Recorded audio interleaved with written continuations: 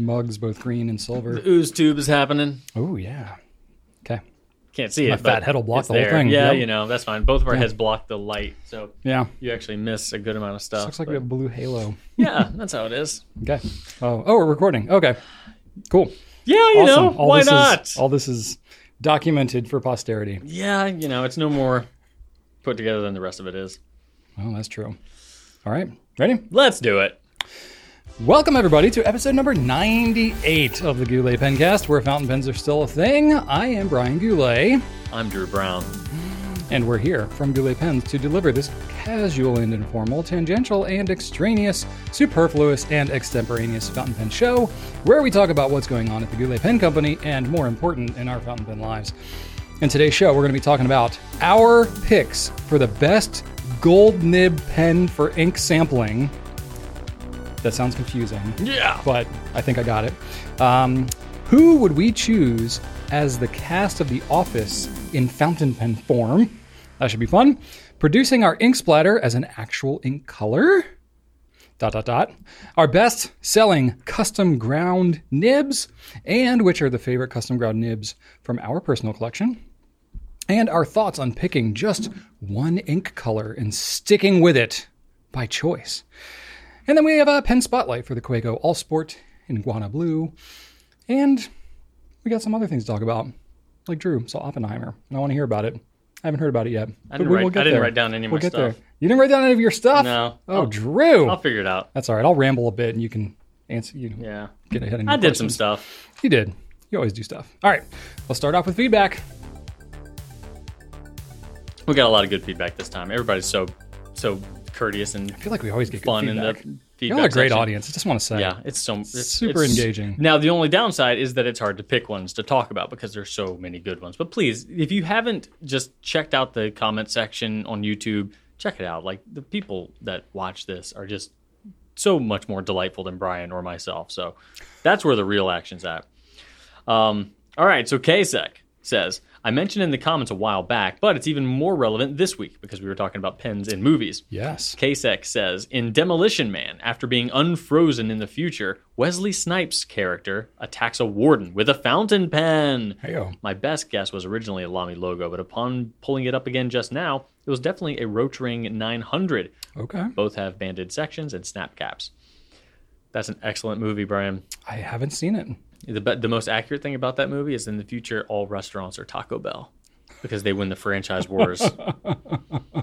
It's happening, man. Wow. You better get on board now. They do think outside the bun, right? Mm-hmm. Ding dong. All right. And then we spoke about the possibility of there being some sort of revolution or evolution to fountain pen technology.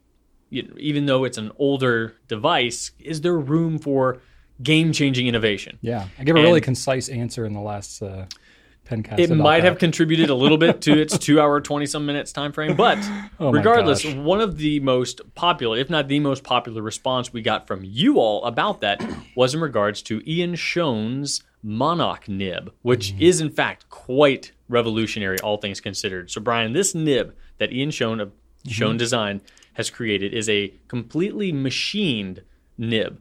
I believe the first of its kind because it is, milled there from solid titanium in his... normally it's like a plate of sorts and then it just gets like bent in nib shape. So you're saying it starts out like as a block and he I believe so. drills it out? I believe so. And he actually threads the nib itself to fit into a grip section that would normally fit a Yovo feed housing. So it is a hollow nib that then has an Ultem feed inserted into it. So that's that kind of clear yellowish resin. Mm-hmm. And it is untipped because it is titanium. It is hard enough to not need tipping. Traditionally, in my experience, titanium nibs have been very thin and very bendy. This is a much more dense piece of titanium. Yeah, I've only seen titanium nibs on like flexible, T-flex. They've been bouncy. And this one is that. definitely not that. It's very rigid. And it has an engraved, Schoen on it that is then filled with lacquer. And then he can create different icons on the opposite side of the nib. It's a very it's definitely innovative. So I have to admit, I was ignorant of this when we answered the question last week. So it's worth checking out. I learned something. Thank you. It's worth checking out if you want to visit his website. They're very cool looking. So definitely very valid feedback, that one. That's cool. And then lots of funny feedback in response to your backpack segment, because everybody wanted to chime in and say, well, I have this random thing in my backpack. I felt like Mary Poppins, just like someone mentioned that, pulling all kinds of random things, and it's like it just keeps going. Someone mentioned the Mary Poppins feedback. A couple of people said that random pocket that goes through the back is for shoes. Oh, okay. Yeah, I can see that. Maybe. Yeah, like any muddy clothes or wet or sweaty, dirty clothes. Yep. Yeah. Lots of funny comments, though. Wood Thrush Cottage wanted us to know that they have embroidery floss in their backpack. I have no idea what that is, but I'm sure some of you out there do. Okay. Martha mentions that she has an iced tea carrier, something to carry her iced tea. Is that like different than just travel mug From thing? what she mentioned in the comment, it seemed like it was can you, sort of a brew the tea in I it, believe maybe? it was some sort of cloth device to carry it, like a caddy.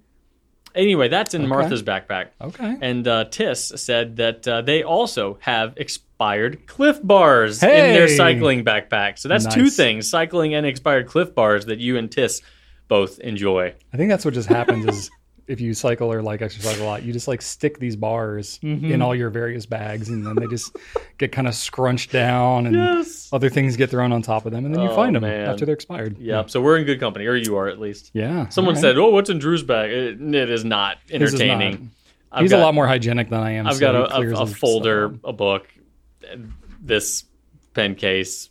Boring. Yeah, it's not much. Laptop. You don't pack for the wilderness like I do. I do not. I'm ready for anything. And you have convinced me to make sure I don't. Yes, ever the cautionary tale. I'm not saying mine is a life to be modeled after. No. Mine is a result of just what happens when I live my life. Yes. It is not by design. Yes. Put it that way. Except for the backpack choice itself and having 1 million pockets. I do like having that. Anyway, cool. All right, I got some feedback too. This is from Toots4 956. I laughed when during the Q&A, Brian was answering the question in regard to the revolution of pens by first saying the short answer, ...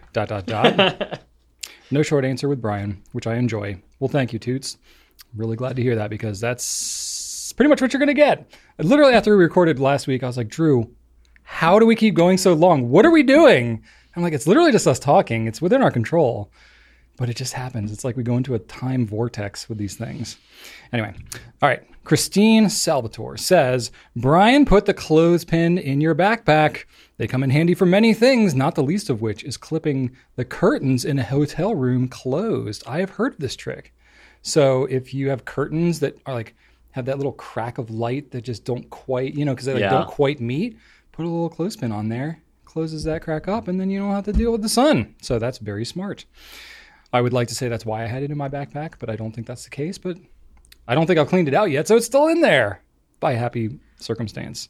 And we'll be going to the DC show next weekend, so I might be able to use it there. There will be a hotel. Assuming I don't clean out my backpack more, I'll have it with me. Okay.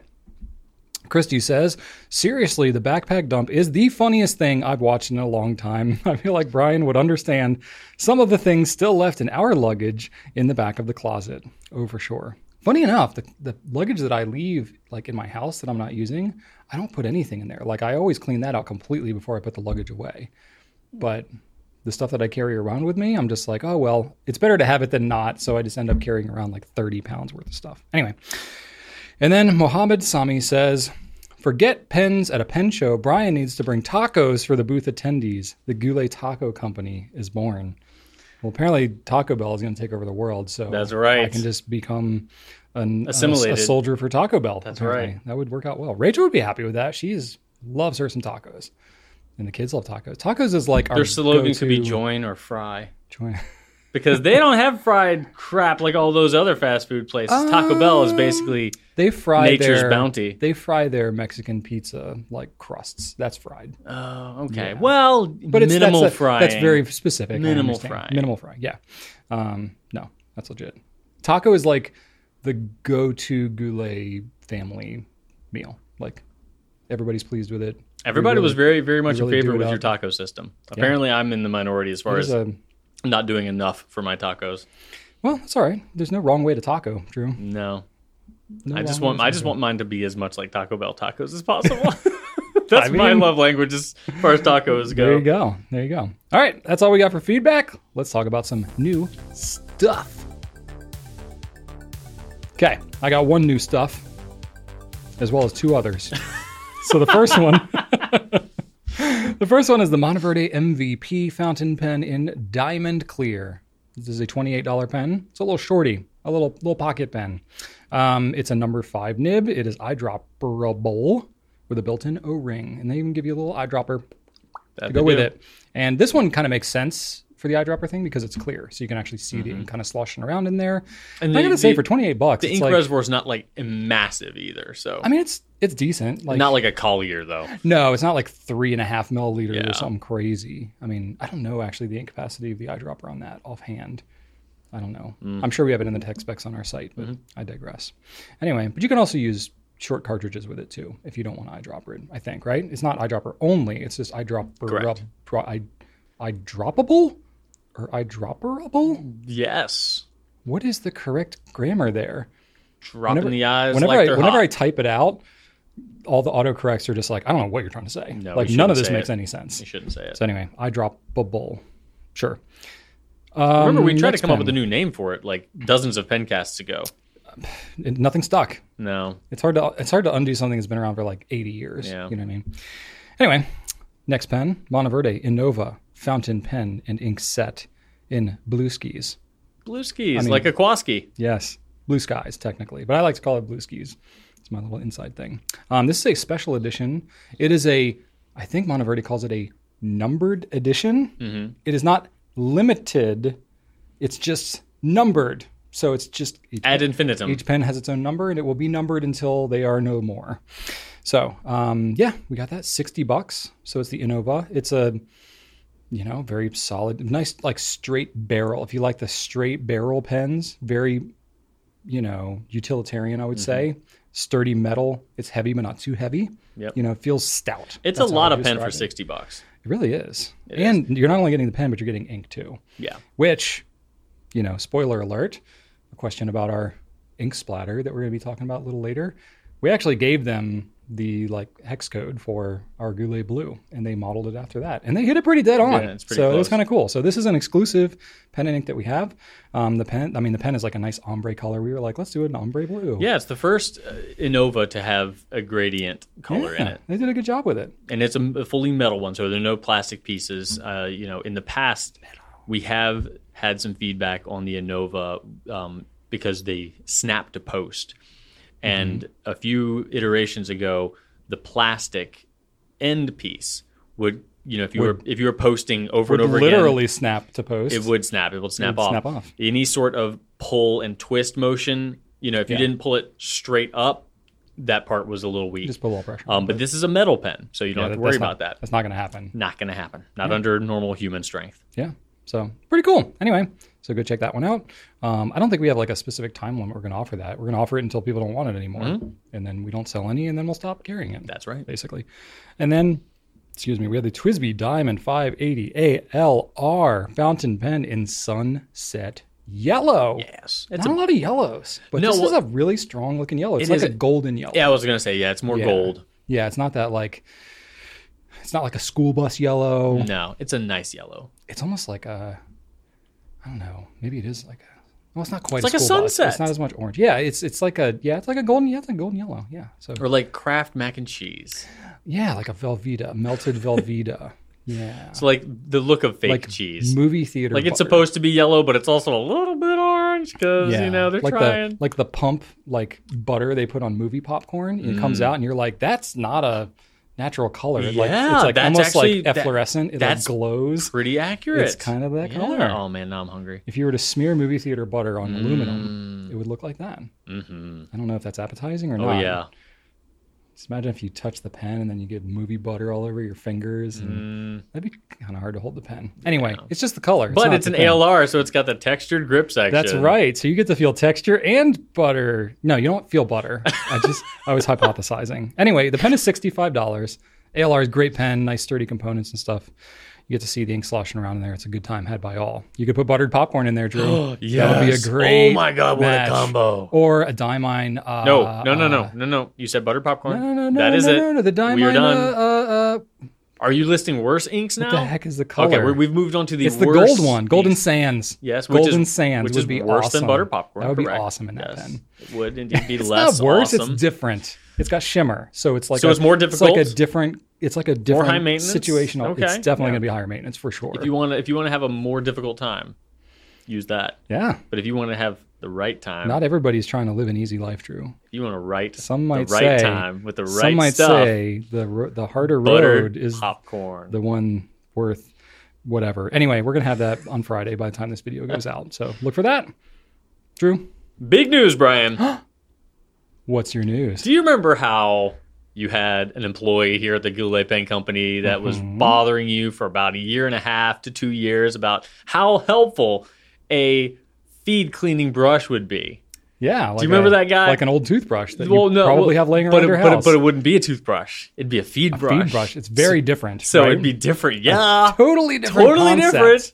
Well, It does not have toothbrush bristles. It has feed brush bristles. yeah, exactly. Feed brush bristles. Yes. Wow. There you go. Well, as of, I'm happy to say that this Is this happening? this brilliant Is this happening? this brilliant human won over the hearts of the owners of the Goulet Pen Company through pure, Yeah.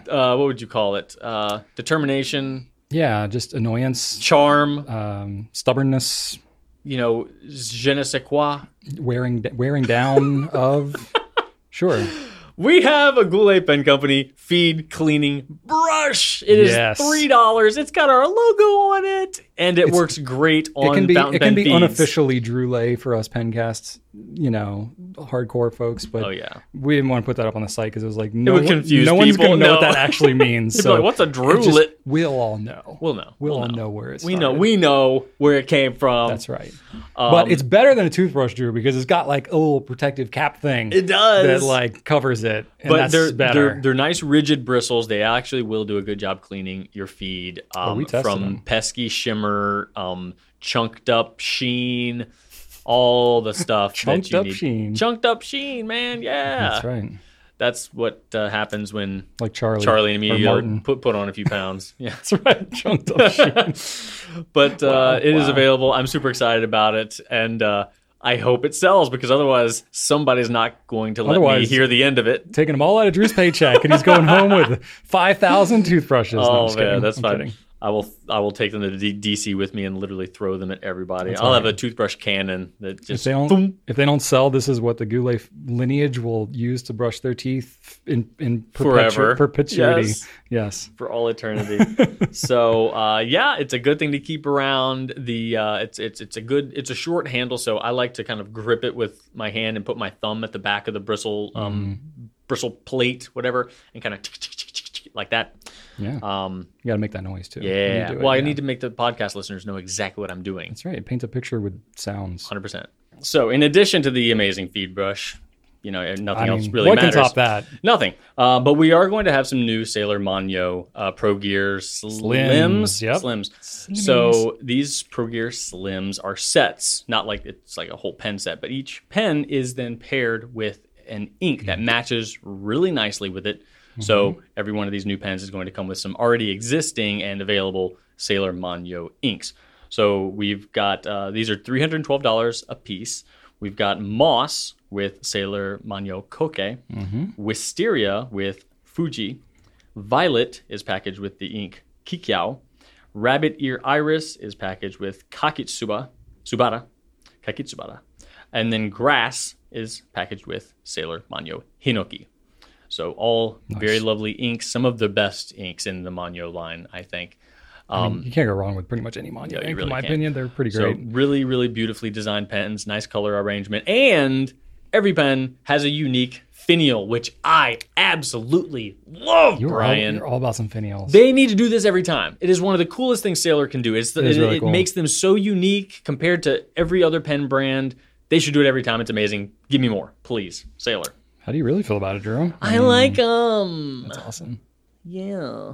Cool. I don't even know what these are. They're all flowery things. They're not. They're not amazing, somewhat abstract, but still, they're there. They're unique. They're pretty. They're pretty. Unique. They're cool. And they match the pen. It's really cool looking. Delightful. Awesome. All right. Absolutely delightful. That's all we got for new stuff for now. But now it's time for Q&A. All right. First A that I need from you, Brian, is coming from this Q. I'll make it a short one. I believe you on this one. I think I actually will, but we'll see. So Lord Jack 567 says, as a chronic ink sampler who is constantly buying Surprise Me sample packs, I'd love to know Brian and Drew's picks for the best gold nib ink sampler pen. Something that's easy to clean, handles most inks smoothly, and can effectively show off all of the shimmering, sheening, and shading. I'll be honest with you, I had to answer this question twice because the first time I read it wrong. And I thought they were asking for gold ink samples, like ink recommendations to try. And then I reread it and I was like, oh, they're talking about a pen. I'd like to have sympathy for you there, but I have no idea how you would have gotten there from this question. I don't know either. Sometimes my mind just skips words and puts together what it wants to. It must have skipped a lot of them. It did. Anyway. So first off, still did better than me because I forgot to write anything down. So this is all you, buddy. All right. Well, I'll just decide to disagree with you. I'm sure you can banter and pick apart my response. It's going to be wrong. Yeah. No, I don't think it's going to be wrong. Honestly, I think really it's whatever gold nib pen that you have that you enjoy, that you like. That's pretty much it. Like, I don't know a lot of people that are like buying gold nib pens to suit their ink needs per se. It's usually the other way around because gold nib pens get expensive. So usually you kind of get whatever you like and then you just try inks that work well with it. But, you know, if you are looking to get like just a good, maybe you don't have a lot of gold nib pens or you just like to have some that are, you know, more versatile and stuff like that, I did come up with a few recommendations. I would say like just in principle, ones that are easy to clean, like something that's a cartridge converter, is probably going to be a good way to go. I feel like when you get into gold nib pens, you have more options usually for filling mechanisms. You get into more like the vacuum fillers and or power fillers, the pistons, those types of things. They become somewhat more ubiquitous. But I mean, cartridge converter is still kind of the default for most pens, and that was the way I would lean if you're going to be ink sampling a lot, just because the ability to flush out your pen with a bulb syringe is it's just the best. It's just, there's no better way to clean out a pen. So anything that you can use like that, which pretty much every brand has a cartridge converter of some kind that has a gold nib. So go with that. Some specific pens though, I have the Lamy Studio in Palladium or Piano Black. So this is the Studio that has the 14 karat gold nib option on it. Now granted, you could take that nib and put it on any Lamy pen that you want, but I feel like we've at times had the gold nibs separately. We haven't had them for a while though. They're very expensive just by themselves. But anyway, so those two Studios, the reason I like them is because they are cartridge converter. They're easy to clean out. The grips are kind of slick and pretty easy to clean as well. There's not a lot of like nooks and crannies for the grips to get like really stuck on. And then the nib, I would go with like a medium or a broad. The broad Lamy 14 karat nib is like one of my favorite nibs. Yeah. It's so smooth and so wet. If you're looking for shading and sheen and stuff like that, that thing is going to be definitely a contender. Not maybe the best all-around nib to use in like your daily writing if you're using tighter line rulings like a 5mm. But if you're using 7 or 8mm, like, then you're good to go. But, you know, just be aware that thing kind of dumps. So maybe a medium nib would be better as like a good all-around nib, but the broad is... If you can get one of those, it's like, yeah. It's so smooth. It is an experience. It's ridiculously smooth. It's surprisingly bouncy for as like kind of short as those nibs are. Yeah. You wouldn't think that they bounce a lot, but they really do. So I really like that one a lot. So I think that one's good. The Pilot Vanishing Point or Decimo. Sounds kind of weird because it's like retractable nib and all that kind of stuff. The one thing I was going to say about the Lamy, and this is kind of true with the VP too, not great for dipping. So if you're just trying to get a quick dip and get a sample that way, there's no like exposed fins on the feed of either of these pens, the Lamy or the Pilot. So you're going to be kind of limited there. Other ones, like say you have like a Pilot Custom 74 or something like that, got those nice exposed fins. It's going to grab a lot of ink when you dip it, and you're going to be able to just dip right for longer. does that really matter? Maybe not, because you sort of have to flush and clean the whole pen out anyway. So is it that much more of a burden to just suck some ink up in a cartridge or a converter? I don't think it's that big of a deal, but if that does matter to you, just know that the Lamy and the VP are not going to be able to be very dippable. I mean, they are still kind of dippable, but you'll get a couple of words maybe at most and not much else. But the VP Decimo in like a medium, I think is a good all around. The broad too is pretty wet. So those are both good. And the stub nib too. They have a really nice 1.0 stub nib in the VP that you might want to get. I don't know if they come, do the Decimos have stub nibs available on them? I know Decimos in general just have a little more limited offering. I can't remember if that's just certain VPs. But those nib units are removable. And that's what I like so much about those nibs is they're very easy to clean out. There's just not a lot to them. So cleaning out like if you remove the cartridge and you take a bulb syringe, it just fits so great into the back of those like VP nib units. And then you flush it out and it's just like, it has nowhere to go but just cleanliness like happening with that thing. So it's super easy to clean out. So for that, I do like them. Maybe a little bit more of a pain to fill, not sure, because it's got the long nib and then you got the filler holes like way up there. Yeah. So if you're filling from samples, I could see that as maybe that's being a good drawback. Point. Yeah, it definitely is. So that's kind of a pain if that matters. You have to double up your samples. Maybe, or like use a syringe, or like if you use a syringe and fill cartridges, then that's actually a pretty good way to go. Because that's another argument I could see. Some people don't love that Con 40. Neither do you. Maybe. Don't pretend like you like the Con 40. It's not my favorite, but I don't hate it as much as everybody else. But it is, especially like from a sample kind of a thing. Like it's not the most ideal. It doesn't have like the strongest suck power. It is not the most ideal of any converter for anything. It does not have a strength at all. I'm trying to be really nice here. But yeah, so it's okay. I can see that argument. But the syringe can work really great. But you lose that kind of dippability factor. So okay, maybe not That's a ideal good for point. those. That's a good point. I like that a lot. But okay, if you like the dippability thing, I do. Sailor, good option. Now the nibs are going to be a little stiffer, right? But you get the exposed fins. You get a lot of nib options to choose from. And you get that zoom nib up in there. So if you go with like a Pro Gear Slim or a 1911S, you're getting, granted it's a stiffer nib, but you're going to get consistent flow. You're going to get, if you get that zoom nib, then you can get a really thin line if you hold it up really straight, or a really fat line if you hold it much lower angle. You get kind of that variability for testing ink samples and trying to get an impression of what the ink is like in like a thin or a fat stroke. A zoom nib is a pretty good way to go. And then I think, maybe this matters to you, maybe not when sampling, but color matching your ink to your pen is definitely a thing. So, they have a lot of options that are like more neutral, like the Trinity 1911S. That's like a nice, stealthy kind of looking thing. It just will just look like compatible with every ink that you use. That's probably more an issue, I think, if you're like actually inking up the pen and carrying it around. But you may very well do that too if you're not just like sitting down, just doing a quick like little swabbity, swatchity, scratchity, test of the ink sample. And you want to actually like carry it around and write with it for a little bit. That's how I like to generally do my ink sampling, is I like to actually like write it with it in real world scenarios. But anyway, so that's an option. Definitely more dippable, and I like that zoom.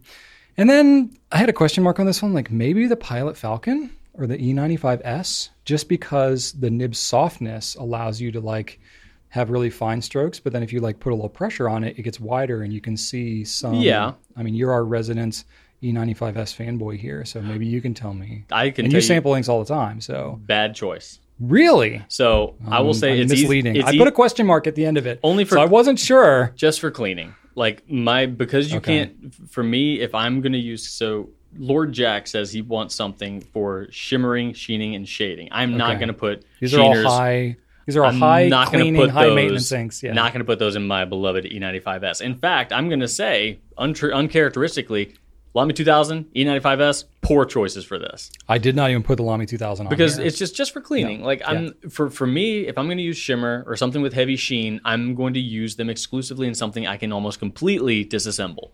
Yeah. And you can't take the nib off of the E95S. True. So I'm not going to mess around with that. I need to be able to see where my nooks and crannies are, or if I can't, I need to use an ink that I know isn't going to mess up for anything. like the ink testing and getting an impression of using it. I like that nib, but you're right. And it fills. You can fill it from a shallow-ish sample. Yes. So the E95 is great for that. Pilot nibs are really good for that. They are. Yeah. Even the ones with the bigger nibs, like the 823, you can fill from a the relatively 74 because the filler hole is like almost at the tip. It's pretty cool. Of the thing. Yeah, that is pretty cool. So yeah, those are my recommendations for gold nibs. Yeah. For ink sampling, yes, purposes. Ink sampler, pen, gold nib, yes, that. I agree. You know what I can't find is that I'd love it if I could. I love the 74, and I love the Pro Gear. What I don't love, if I'm going to be dipping, and if I am a serial sampler, I might be wanting to do that. Sure. And you brought that point up, and I think that's a very good consideration. Yeah. If I'm going to be dipping, I don't want to be dipping translucent grip sections. Yeah. Especially with those two pens. The Custom 74, it's got like a 2-layered grip section. Sailor's the same way. Like this inaccessible, invisible layer that it's just made to want to hold on to ink. Sailor's the same way. Yeah. Unless you have an opaque grip section, which is fewer and further between. I mean, there's still plenty of options with opaque grip sections, but it seems like not in the 74. There's not. Not in the 74. No. So that's unfortunate. No. So, but if you did like a 912, I was thinking about the 912. The 912 might not be a bad idea. 823 does have. 823 as a sampling pen is a pretty terrible choice. But that's the thing. It's like you can't remove the grip section on that one. Yeah, not that one. So you can't use your bulb syringe. So 743. That's like an 823 with a cartridge converter. Yeah. That's a good option. 743 or 912. Not a clear grip on that one. 743. Yeah. So I like the 912 because I like the flat tops. But if you want the round cigar shaped, more traditional look, I guess, the 743 is a good option. Yeah. But for me, if I'm going to be using all the different sorts of inks, I want something that I can open up and clean easily. I can't think of off the top of my head. I was just looking on my phone to see if I could find. I don't think we have any pens that sell. I guess Mayor and Natuno are probably where we sell Jowo gold nibs. Diplomat Nexus has one. Diplomat Nexus. Okay. Yep. That's a not a great sampling pen. No, I wouldn't have thought about that one. That's the pen that came to mind when you said that. You're right. I forgot. I do often overlook that pen. But those, if it's a Jowo nib, it's going to be easy to clean as well. Fully disassemblable, easy to put back together, and easy to use a bulb syringe to flush it out. Yeah. You just don't see you don't see a lot of them because the premium that you pay for that Jowo gold nib is high. Like when we've had like on an Edison or something, it basically like doubles the price of the pen. It's a lot. It's just a high cost. Gold is expensive. Yeah. So I think those are solid options. Cool. Yeah. If y'all thought of any others that come to mind, please leave us some comments because I put some thought into it and I came up with some, but I was like, I don't know that any of these are totally nailing it, but you never know. Everybody's got different tastes, but really the best pen is the one that you already have access to. So just have fun. Okay, Drew, I got a question for you. Bring it. From Just a Space. Hey, Justice. Okay, you've opened up the door. The cast of The Office as fountain pens. And I believe this response came in right after we talked about the Mario stuff. It did. You've been saving this one for a couple of weeks. Yeah, I didn't want to go right into another. And I think it's time. Yeah. And when I did my notes last night, Drew hadn't put his in yet. And I wrote mine in our document in white text. I thought he just wasn't going to do it. He thought I was just going to wing it today. And I was like, no, I'm like, I prepared, but I kept it from you, so we have not seen each other's choices yet. So rather than, unlike the Mario one where I did, I actually, since Brian is very well versed in Office characters, I've seen The Office many times. He can. I'm not current on Office Ladies podcasts. Neither am I. But I'm like we've both seen, in the spring of 2023. Yeah, we've seen the series all the way through multiple times. So times. Yeah, we'll be fine. Many times. All right, so I gave him half of the characters, and I gave me half the characters, and I tried to mix them up in terms of. That's right. I didn't realize we have different characters. Okay, so we can't really compare ours. Right. No, we can't compare. But we can critique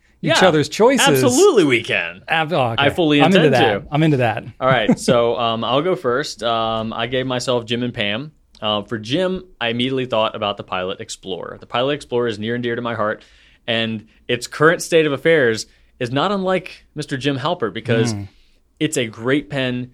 It can perform really well, but people are just not giving it as much of a chance. It's not being recognized. It's not in the right place it needs to be. Okay. I think that it needs to be, whereas the Explorer, I think, needs in Japan, it's called something different. It's a cheaper pen, which I think it should be. And I think it's just not in the right spot for it to succeed. And for so long on the show, Jim was right there. Okay. He was not in the right spot for him to be able to succeed and to spread his wings. The Explorer needs to spread its wings, and maybe the Metropolitan needs to die so that the Explorer can spread its wings. I don't know. I'm not saying that Jim needed to kill anybody, but he did need to spread his wings. He needed to get out of the office, be on his own. Maybe the Metropolitan is Dwight, and it's just like the more sturdy, more stout, brute version. Maybe.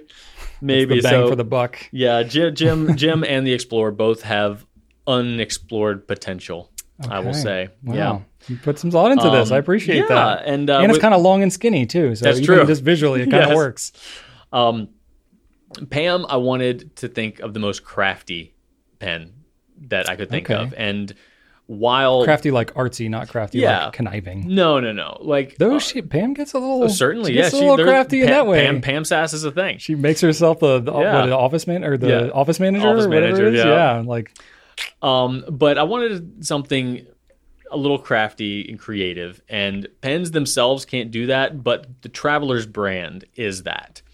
And also Ferris Wheel Press is also a little like that too, but we don't have, I wouldn't say that the Ferris Wheel Press pens represent that. The Traveler's brass pen, though, I think is a good example of a crafty pen. It lives well within the theme of the Traveler's notebooks and the modular nature of their system, and it is compact, petite, but also very resilient and extremely reliable. Which that's a favorite of yours. Like that thing gets the job done. Yeah. It looks... It's a carport pen. Yeah, absolutely. It is the carport pen. It looks diminutive and unassuming.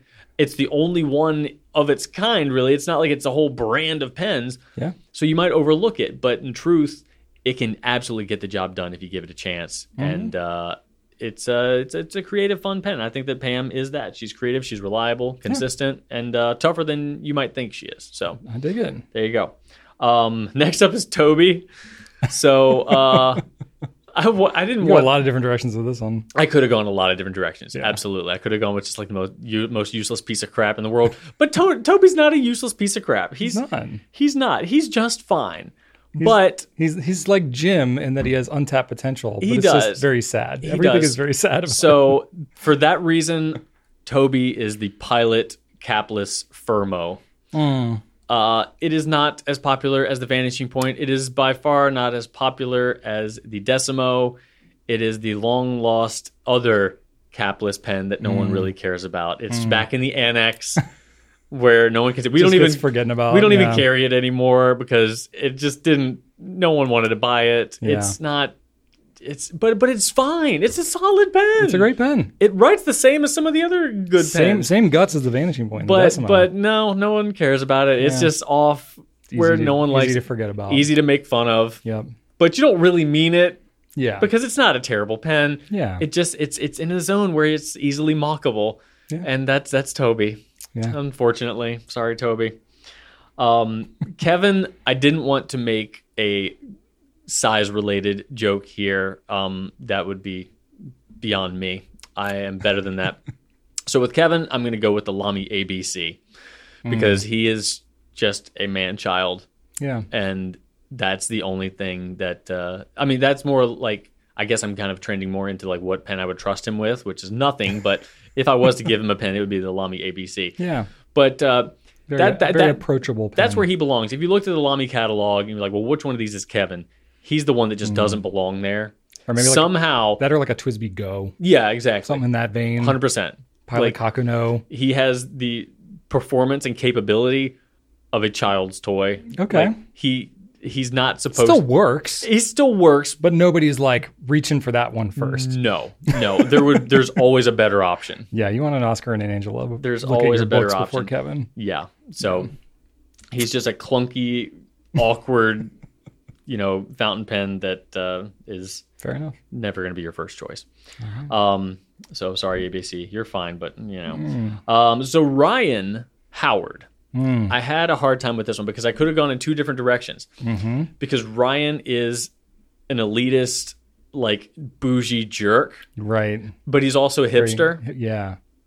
So I didn't know which one to go. You can be towards. both. If I wanted to go with bougie New York Ryan, okay. Mont Blanc for sure. I mean, that makes sense, because he would be given it to be a corporate thing. You know, if I'm doing corporate years, Ryan, that's what he's doing. He's getting very a Mont Blanc. Status driven. You know. Yeah, David Wallace gave him a Mont Blanc when he got his promotion, something like that. Like that's bougie goatee Ryan. It fits. He's a Mont Blanc. But Fedora Robin is a Karas Customs. It's small batch, locally owned, machined. Okay. Not everybody knows about them. Right. They're not retailer oriented. You know, they sell direct. It's got that everyday carry kind of vibe. Yeah. They're it's that hip vibe. So that's Fedora Robin. All right. You know, not to say if you have or enjoy a Karas Customs pen, you're a hipster by any means. They're great pens, and I have one as well, and I love it. But Ryan would attach himself to that, and I think that is good for representing that later in the show personality that he has. Fair enough. Kelly Kapoor, most definitely a Banu pen. There's no way around that. She is maybe one of the like luminescent ones that like glows in the dark. Absolutely, just absolutely loud all the time. Yeah, and that's just her personality. Now, I'm going with the positive aspects of her personality because in no way do I think Banu is annoying, high maintenance, or kind of borderline psychopathic, but just the bright, bubbly, gossipy, sparkly nature of her personality. I think that fits. I'm not going to insult any pen brand to the point of her negative features because she's kind of a terrible person. Like, probably the legitimately worst person of the entire. Like, no one has done like legit terrible. That would be a good debate. That would be a good debate. She's terrible. Yeah. Well, Angela's pretty terrible too, but Kelly never got better. She didn't. Like, she just stayed bad the whole time. Angela never got much better either. Toward the end, she loosened up. Well, when she got engaged and like, cheated on her fiance. No, at the very end. Like, you know, she developed as a character. Kelly stayed vapid and, yeah, I guess so. Complete, like, superficial. Like, anyway. So that's my list. Okay. Well, I see you gave me Michael. So thank you for that. You're welcome. I can't tell if you're being sarcastic or not. That is a privilege. There's so many different aspects to his personality you could go with. Okay, I see. So that was kind of tough for me, but I chose the Banu Euphoria Bora Bora because I could not get the Jamaican sandals Michael out of my head. Hot. With like the one dreadlock that he had. Yes. Oh my so God. The Bora Bora is that like beachy Michael vibe. That is good. That's what I went with on that one. That is good. And just his personality is also a bit kind of loud and a bit superficial as well. But he's good. Like he's all around. Like the Banu is all around a good pen. But you do have to kind of get past the like flashy nature. There's a ton of personality. Right? Exactly. So I thought that was kind of fitting. Dwight, I came up with several pen ideas. And I had to come up with several because I thought of a bunch that we don't carry. So I had a couple of those. Yeah. One I thought it was the Schrade tactical pen. Just because all the weapons he keeps in his office. That's pretty good. That one's kind of fitting. But I thought the Monteverde tool pen. Because first off, Dwight is a tool. But also he's just he's super utilitarian. He's always got some kind of tool to use for something. He's really good at adapting, figuring stuff out. So tool pen. I don't know how you're going to beat that one. I think that's a perfect one for Dwight. That was good. The only other one I thought of was the Coeco Porqueo Indian Summer because it was like a black and mustard colored pen. And I just thought literally those are his colors. Yeah. Like his mustard shirts that he would wear. And then when he painted his office all black, I was like, that's like Dwight's colors, but we don't carry that one anymore. And nobody cared about it. I think a tool pen's a great one. Tool pen. Yeah. I think that one's pretty fitting. What about the Jinhao Dragon? That's more of a pen he would own rather than him that's as a pen that he would have, because doesn't he collect knives and it makes me think of that episode where he went to the shop and Pretty Womaned that wizard figurine. That's right. Like the Jinhao Dragon is very much that pewter wizard. That could fit in the vibe. But that's not him. Right. That's a pen he would have. Right. I think the tool pen is him. That is him. That's what this question is. It's like them as pens. Yeah. Then I had Angela. For her, I did the Coeco Lilliput. Yep. Just a tiny little 100% pen, very, very stiff, very rigid. And I feel like it judges me every time it sees me. That's right. Andy? As long as you didn't have it in green, because you know how she feels about green. No, I didn't pick green. I didn't pick green. Nope. Probably just brass. Just bare bones, minimalists kind of thing. Andy, I got stumped a little bit on Andy.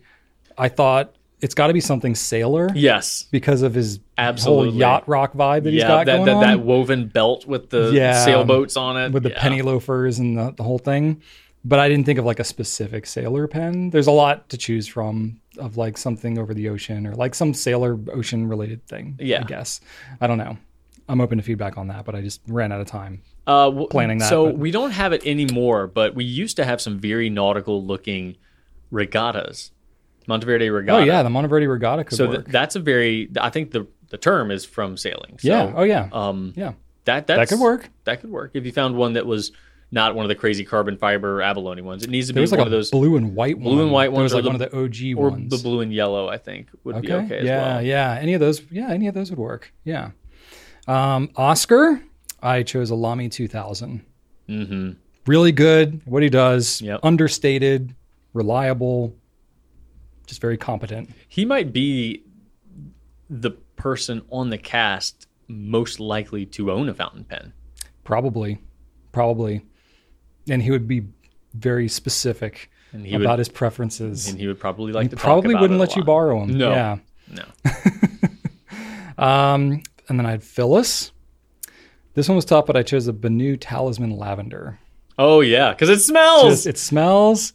Yes. Because of her perfume. Yes, that's a good one. And just it's purple. You know, she always has like the flowery kind of That's a like really nature. good one. Well done. Thank good you. use of new products.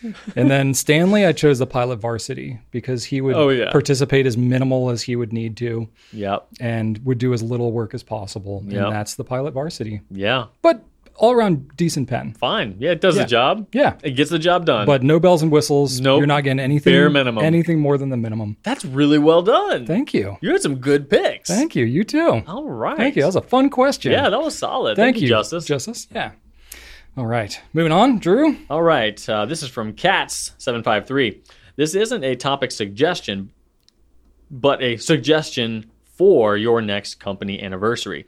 Since the ink splotch is no longer the original color, how about having it produced to celebrate your anniversary and maybe having a special bottle for your employees? Mm-hmm. Oh. I mean, we could do that. We've sort of done that already.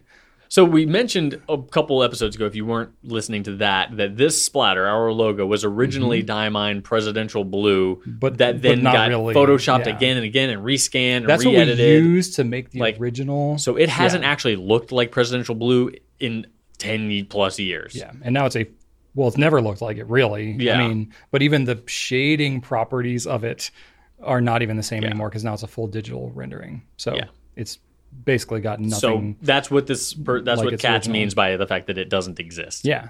I mean, so when we did Noodler's Liberty's Elysium, that was sort of modeled after our Goulet Blue. And then the most recent pen that we just talked about, the Blue Skies with Monteverde, that ink, we literally used our hex code for that.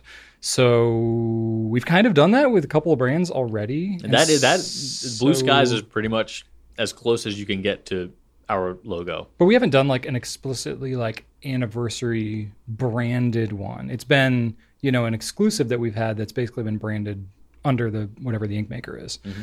So that could be different. That's certainly a thought. I don't know. I'm open to that. But a special bottle for employees, I don't even know what that would look like. But we'd have to decide like what brand to go with. The tough thing about it is usually when you're getting ink, you got to get it in pretty significant quantities if you're looking at anything exclusive, let alone custom like packaging and stuff like that. So we would have to buy way more bottles than would make sense just for our team, or at least our team would have to take like 40 bottles each or something crazy just because we have to make pretty big commitments when we do it. But I mean, an anniversary and we've got sell that could make sense. And we've got varying degrees of fountain pen interest in our team. You've got the complete just crazy people. You've got the casual interest people. You've got the I have my pen and I'm happy with it people. And then you've got the they're okay people. Yeah, it's not a requirement for people to be bought and sold in love with fountain pens to work here. It helps, especially in certain roles. But I mean, it's okay. We're not going to like let somebody go But yeah, because we would they don't want use a pen every day. Any exclusive ink we have, we would want to share it with everybody, not just the people here. For sure. So yeah, I don't know. What brand would you all want to see? I mean, we could like white label something and make it our own brand, and we're not going to like try to become ink masters. We would have somebody make it, and we could just brand it ourselves. That gets tough, especially with bottles, because when you talk, so I have talked to a lot of different ink makers. You want to talk about bottles to do like a custom bottle, you're talking ridiculous quantities, like tens of thousands with a lot of bottles. So you basically have to commit to starting an ink company. Yeah. Or what you have to do is you have to either work with an existing ink company that's using bottles, which then it's like, well, if we're going to use a shape of a bottle that everybody will recognize, why not just brand it with that brand as well? Or you have to take a bottle from like another industry, either in like cosmetics or food service or something like that, and then kind of like adapt that. That's what I was thinking. Like you have all these knockoff fragrances at the drugstore. If you wanted to get like a, knockoff Boss cologne or something like that. Smells like Hugo Boss. Yeah, that kind of stuff. But we'd put some ink in it. I mean, that's an option. Remember, there's a cologne I bought Sam years ago called Bros. I think it was a knockoff of like... It was Boss. Yeah, it was Hugo Boss, right? But it was shaped like a grenade. And Bros? So Bros cologne shaped like a grenade. And I was like, this is so tacky. I bought it as a joke. He kept it on his desk. He might still have it in there. He might still have it. And then I found they had a Bros Midnight. The Bros Midnight version. Actually, I don't know if the original Bros was grenade shaped. Maybe it was Bros Midnight that was grenade shaped. I don't remember. Ugh. But either way, it was just funny. So anyway, yeah, we could do something like that. I don't know. These are all good ideas, food for thought. But I don't know. I'm kind of curious. We've never... It's on being honest with you, I'm pretty terrible when it comes to like celebrating anniversaries and birthdays and things like that. So I say for a Pencast exclusive ink, it can be brown ink with hold on, blue shimmer, Brian. Oh, yeah, that's not a good combo. It is a good combo. It's beautiful.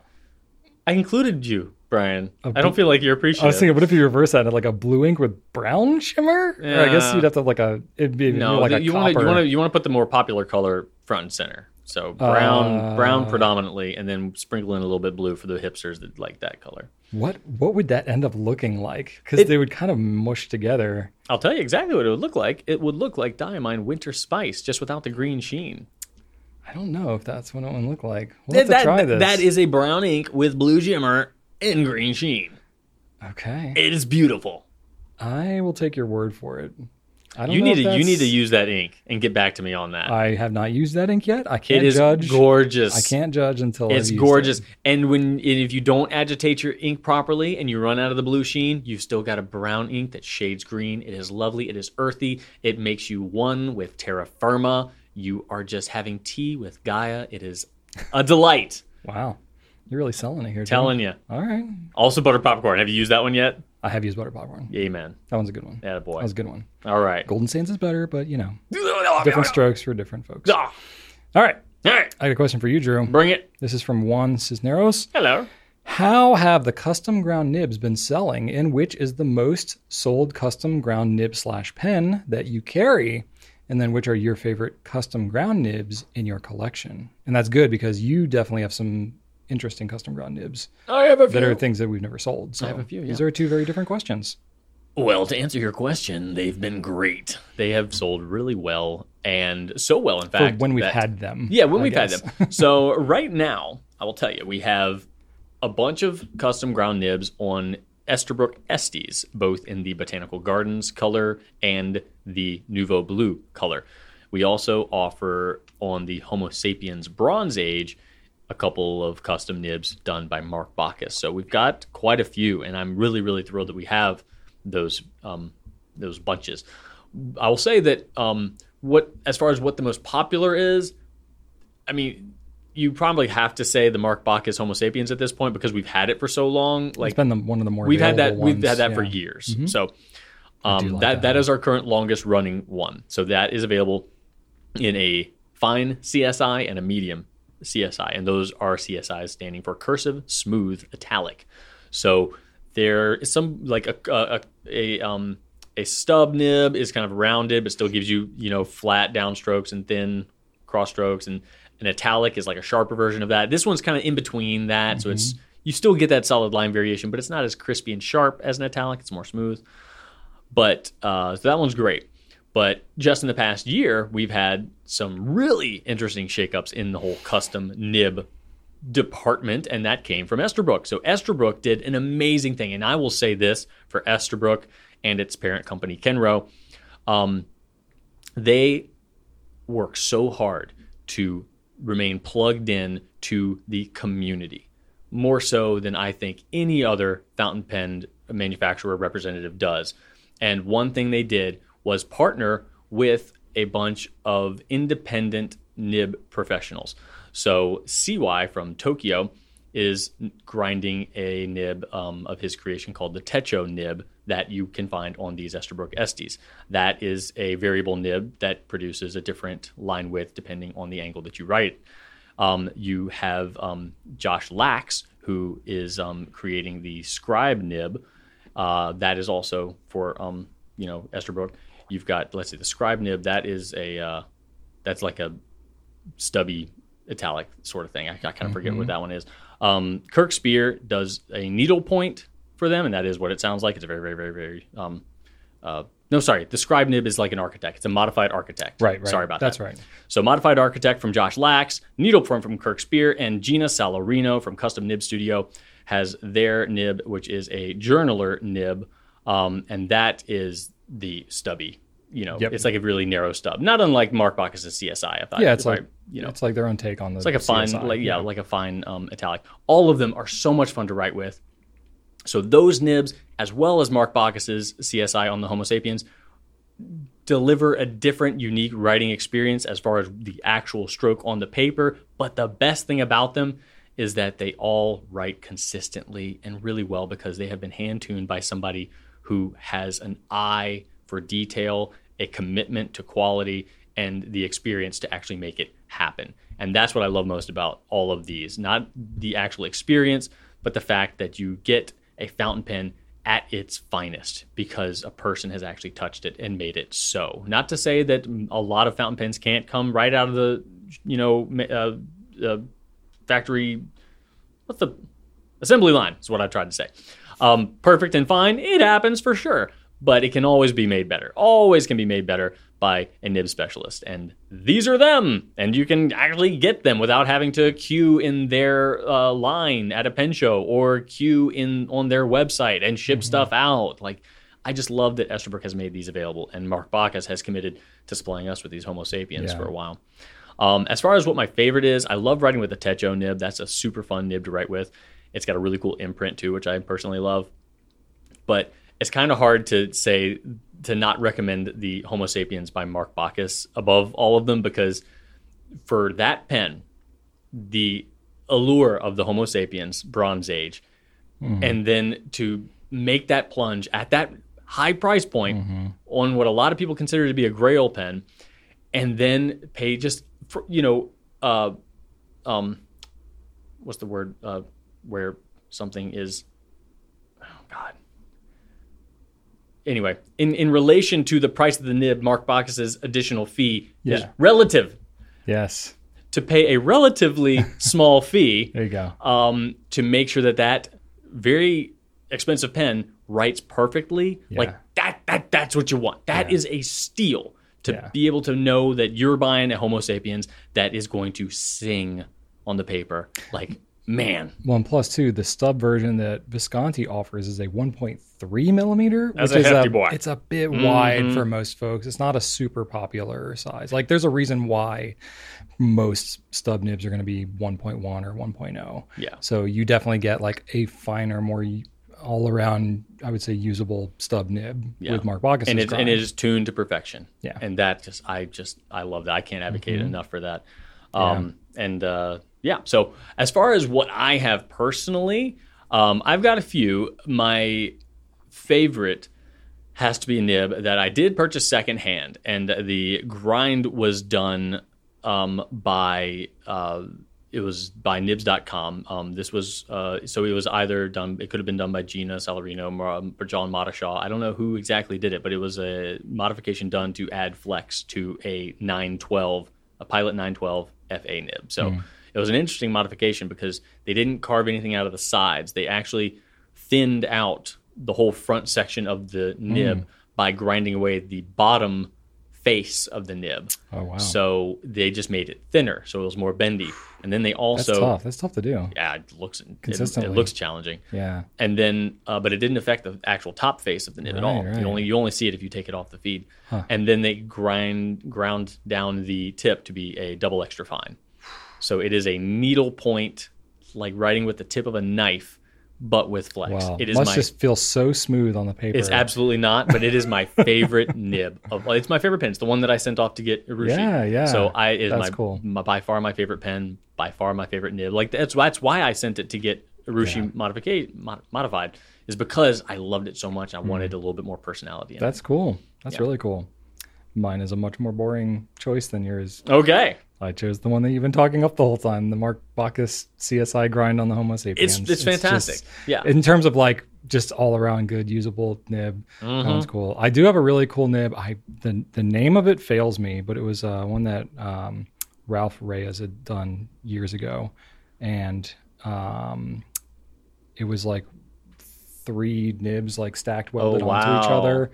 I can't remember the name of it, but he said it took him something like 150 hours or something crazy like that because he just kept ruining nibs. Jeez. And like this was years ago when I went to the San Francisco show. I knew he had one called a Tomahawk, and I know he had one called a Ragnarok, I think, but I don't know if either of those were stacked. It might have been. I think those just had a bunch of cuts out of them. It might have even been before those or sometime around that. But this was a stacked one. I wish I could remember the name of it. I'm sure I've written it down somewhere. But it was like a stacked. So he basically took like kind of like the front section of a nib and kind of like chopped it off. So it's like very elegant looking too, but it's like a stack thing. So it ends up being sort of like a, like the Techo or like the Naginata Togi, like that kind of a thing, like a variable thing, but it's just like super, it's like an architect nib on steroids. You can write this swath. It's almost like when you take a pilot parallel, and just like write with it real wide. Yes. It kind of does that. That's amazing. And it just dumps a ton of ink. But it's really cool, especially because like knowing how much time and effort he put into it. In fact, when I bought that from him, he was like, "Yeah, I'm probably never going to make another one of these because it's just the defect rate is so high. It's just not worth it." So it's kind of cool. And he hasn't been making a lot recently, so that thing's probably worth some money. Well, it doesn't matter because I'm not selling it. Nor should you. Yeah. So that one's really cool, but I don't like use that every day, especially because it's like such a custom thing. So I can't replace it. So I'm just that's more of a collectible kind of a thing. Yeah. Cool. All right. Moving on. Final question this week comes to us. This one's a doozy of a question. This is from Rowie, and Rowie allowed us a little pronunciation guide, so I appreciate that from them. Always grateful. So this is a long one, so I'm not going to read the entire thing, but Rowie essentially is mentioning that they, for quite a while, have been using Private Reserve Cosmic Cobalt for 90% of everything that they write. So Rowie is curious about just the benefit of using one ink and identifying, because a lot of times, and this is just kind of, there's not really a question in here that's solid, but I thought that it was a really interesting point that Rowie brings up, and that 7 years ago, they've just fell in love with Cosmic Cobalt. They said, "This is my ink." And they want it to be like their trademark. Yeah, exactly. Their trademark. When somebody reads something they wrote, they know it's theirs because it's their color. And we talk a lot about how the fountain pen experience can be a very intimate experience. It can be a very expressive experience. And most of the time, when you really get into the hobby, you become interested in trying more and using more and figuring out what you like the most. And if you're like me, you never actually figure that out. Like, I don't have a favorite ink. I don't. It's a journey. Yeah, like, not at all. Not even close. Like, when I first started out, I absolutely did. And then it changes to a different one. Then it changed to a different one. And then now I'm like, I can't even. But you have some that like float to the top, right? But then next year it's going to be different. So that's, but I like it that way. I prefer it that way. But I wanted to know if you saw any merit, or if you could ever imagine saying, you know what, maybe the personal nature could be enhanced by saying, this is my thing. This one ink is my Brian Goulet ink, and it is going to, the more I use it exclusively, the more it's going to mean to me, and then thereby enhancing your fountain pen experience. What do you think about that? Yeah, I can see merit to that. I mean, you and I in our position is a little harder to do that because, obviously we have new inks coming out all the time, and part of what I would be worse at my job if I did that. Yeah, I mean, we would just not be able to talk about any new inks that come out. But I can certainly see the appeal from two sides. I can see it's I think about somebody whatever. I don't know how true this is, but I believe it's Einstein had one type of suit. So that he just woke up in the morning and didn't have to think about what he was wearing that day. I've thought about that. I can see some merit to that. I do that with my socks. Oh, yeah, me too. Yeah. I buy all the same socks. Same black socks. Yep. Nice. I trained Joseph on that too. I don't want to deal with matching socks. No. Mm-mm. Old socks, new socks, whatever. One gets a hole in it, I just throw out that one sock and I just match it up with another one. I looked into that one day about a guy who had one outfit. And it was a very sturdy button-up shirt. It was white. Okay. Not quite canvas, but you could feel the material. I didn't feel it, but you could see. Like a linen? Yeah. Like a heavy linen Like shirt? a heavy linen, exactly. Okay. So long sleeve shirt with a very particular short sleeve shirt, a short sleeve tee over that, and then a pair of I think they were cargo pants sort of deal. They look kind of like hiking pants, so very practical. That's a good choice. But his choice of the long sleeve shirt, covered a lot of bases. You could cuff it up. It was pretty versatile. Mm-hmm. And I definitely saw the appeal of that. Yeah. But obviously I like to wear things that are a little bit more expressive. So, right. But I definitely see the appeal. And it's interesting that you can go one extreme and express yourself using all sorts of different stuff. But then you can go to the other extreme, only using one thing, and that can be just as expressive. It becomes your identifying thing. Yeah. Yeah, I can see merit to that. I really can. I question in today's age how necessary that is. I think the fact that you write anything by hand at all is pretty distinctive. That's fair. Let alone your handwriting is going to be, what in the world was that? Alex is throwing stuff at us here. I don't know if you could hear that on the mic or whatever, but I was one of our photographers just had a magnifying glass hit the door. Hit the door, yeah. Anyway, so yeah, I would. Good job, Sherlock. So I would say I totally lost my train of thought with all that. Where was I, Drew? In this day and age, it's not necessary. Your handwriting alone is going to be unique. Your handwriting alone, let alone the fact that you're writing with a fountain pen, is even more distinctive from probably most other people in your life, let alone a very specific and consistent ink choice. Mm-hmm. I mean, I think that would definitely be distinctive, but I think you don't have to go that narrow to still accomplish the same kind of distinctiveness in other people's eyes. Because, it's just not that broadly, people aren't that broadly familiar with fountain pens and all the different color variations of ink and stuff. So I think I can see the merit for sure. I think it definitely makes your life easier because you're well, this is my ink. This is what I use. And this is common. I hear this all the time. Yeah, and I've also heard this thing about brands too. I stick within this brand. Sure. It's easier. There's less of an overwhelming feel. I like when it. You go I know shopping. what it is. Yeah. It works well in all my pens, that kind of a thing. Yeah, I think there's, in fact, these days I would say there's a lot more people that bounce around and use different types of inks because there's so many options and cool stuff coming out. When we first started Goulet pens, it was much more common, especially for people that had some pen experience that discovered us because we were we were talking about new products and stuff like that. It was much more common for them to be well, I've used, Parker Quink Black for 30 years, and I've never used anything else. Now, their motivations may have been different. It was just either habit or what was available or whatever, but that was much more common, I feel years ago in the fountain pen world. So that is nothing unfamiliar of people just finding something they like and sticking with it. Yeah. And that's them. Waterman Blue Serenity Blue. Yeah, exactly. There's something to that. But it's definitely not as common as it used to be, though. I don't feel like that's today's fountain pen user, somebody gotten into fountain pens in the last 5 years, maybe even 10 years. It's not the norm as much anymore. I think because you have so many options. I remember speaking a lot to these, legacy users when we first started, doing this. We did get requests hey, Schaefer Red is what I use for grading papers.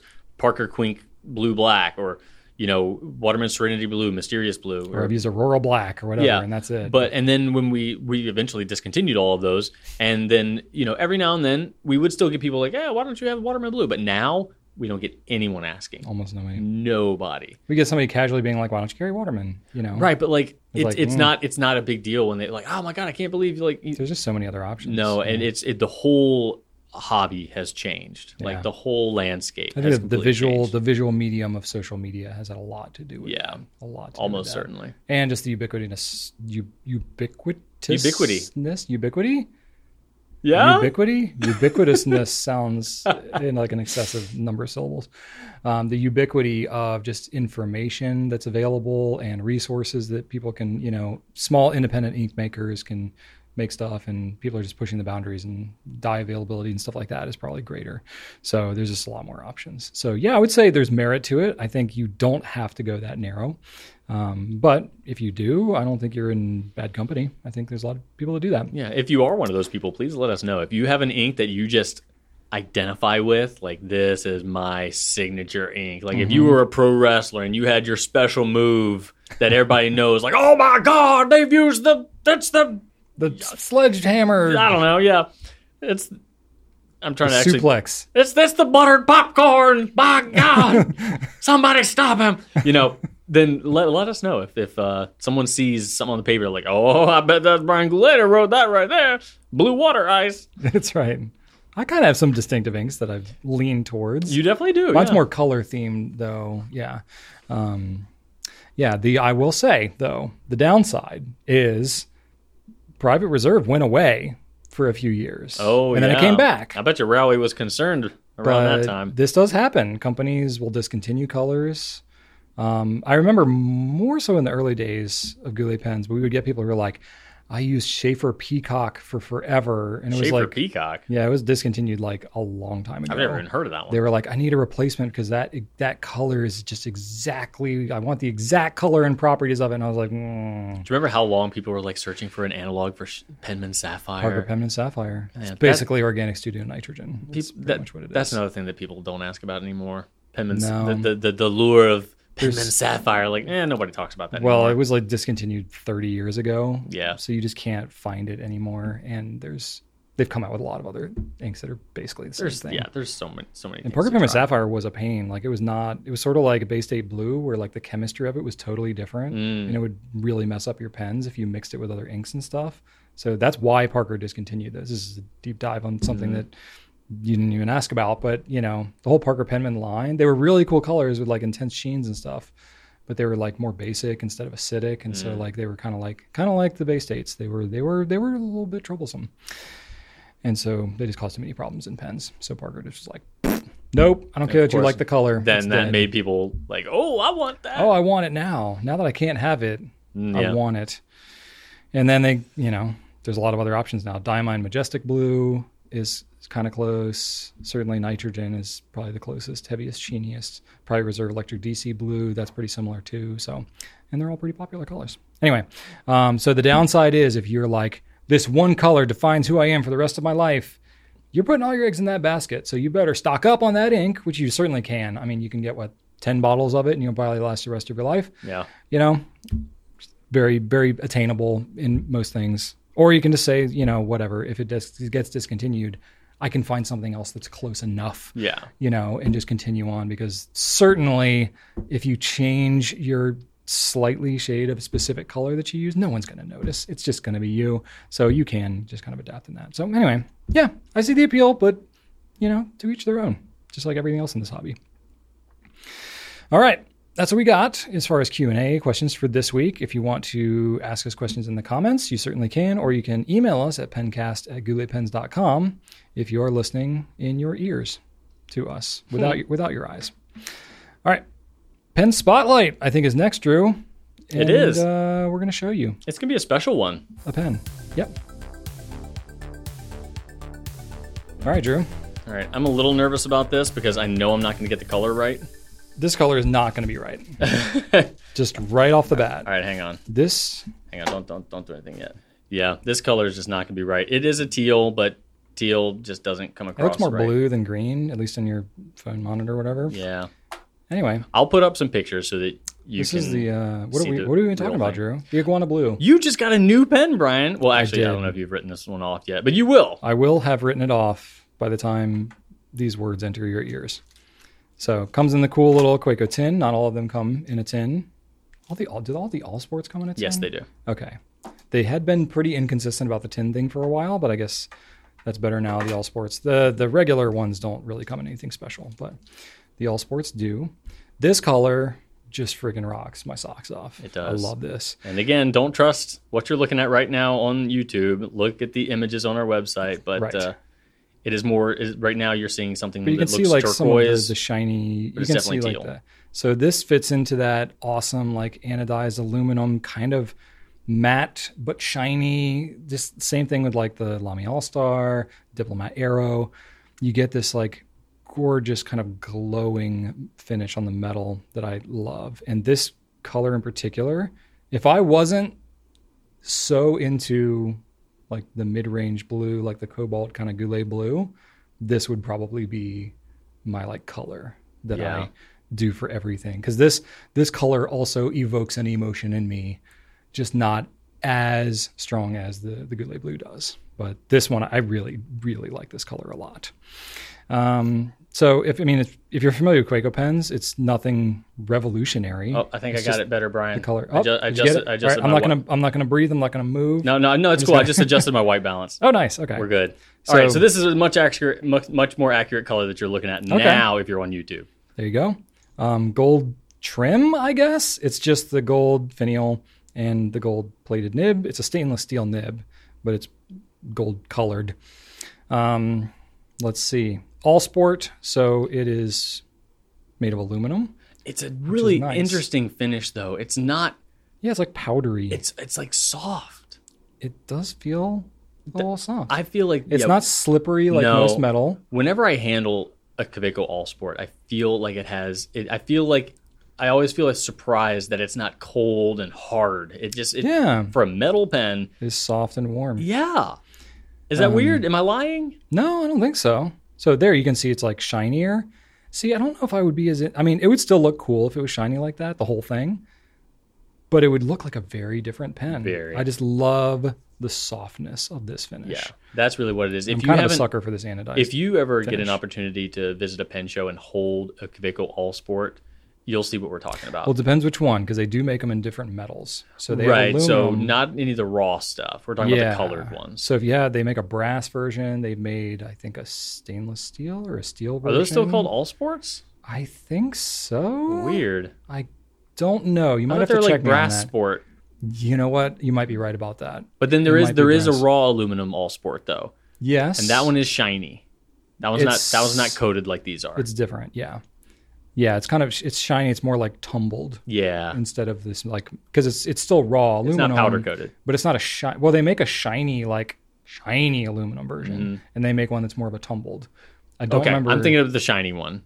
I don't know if we carry the tumbled ones anymore. I don't know either. This is bad, but whatever. We're talking about the iguana blue. The colored ones, yeah. I like this. Iguanas are cool. I have no particular love for them. I don't think they're this color either. I don't think so.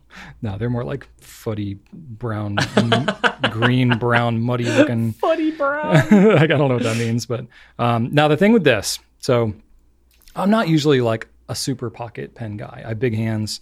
Smaller pens like this are not like always the best. I thought I brought my converter. Did I bring it? I didn't see your converter.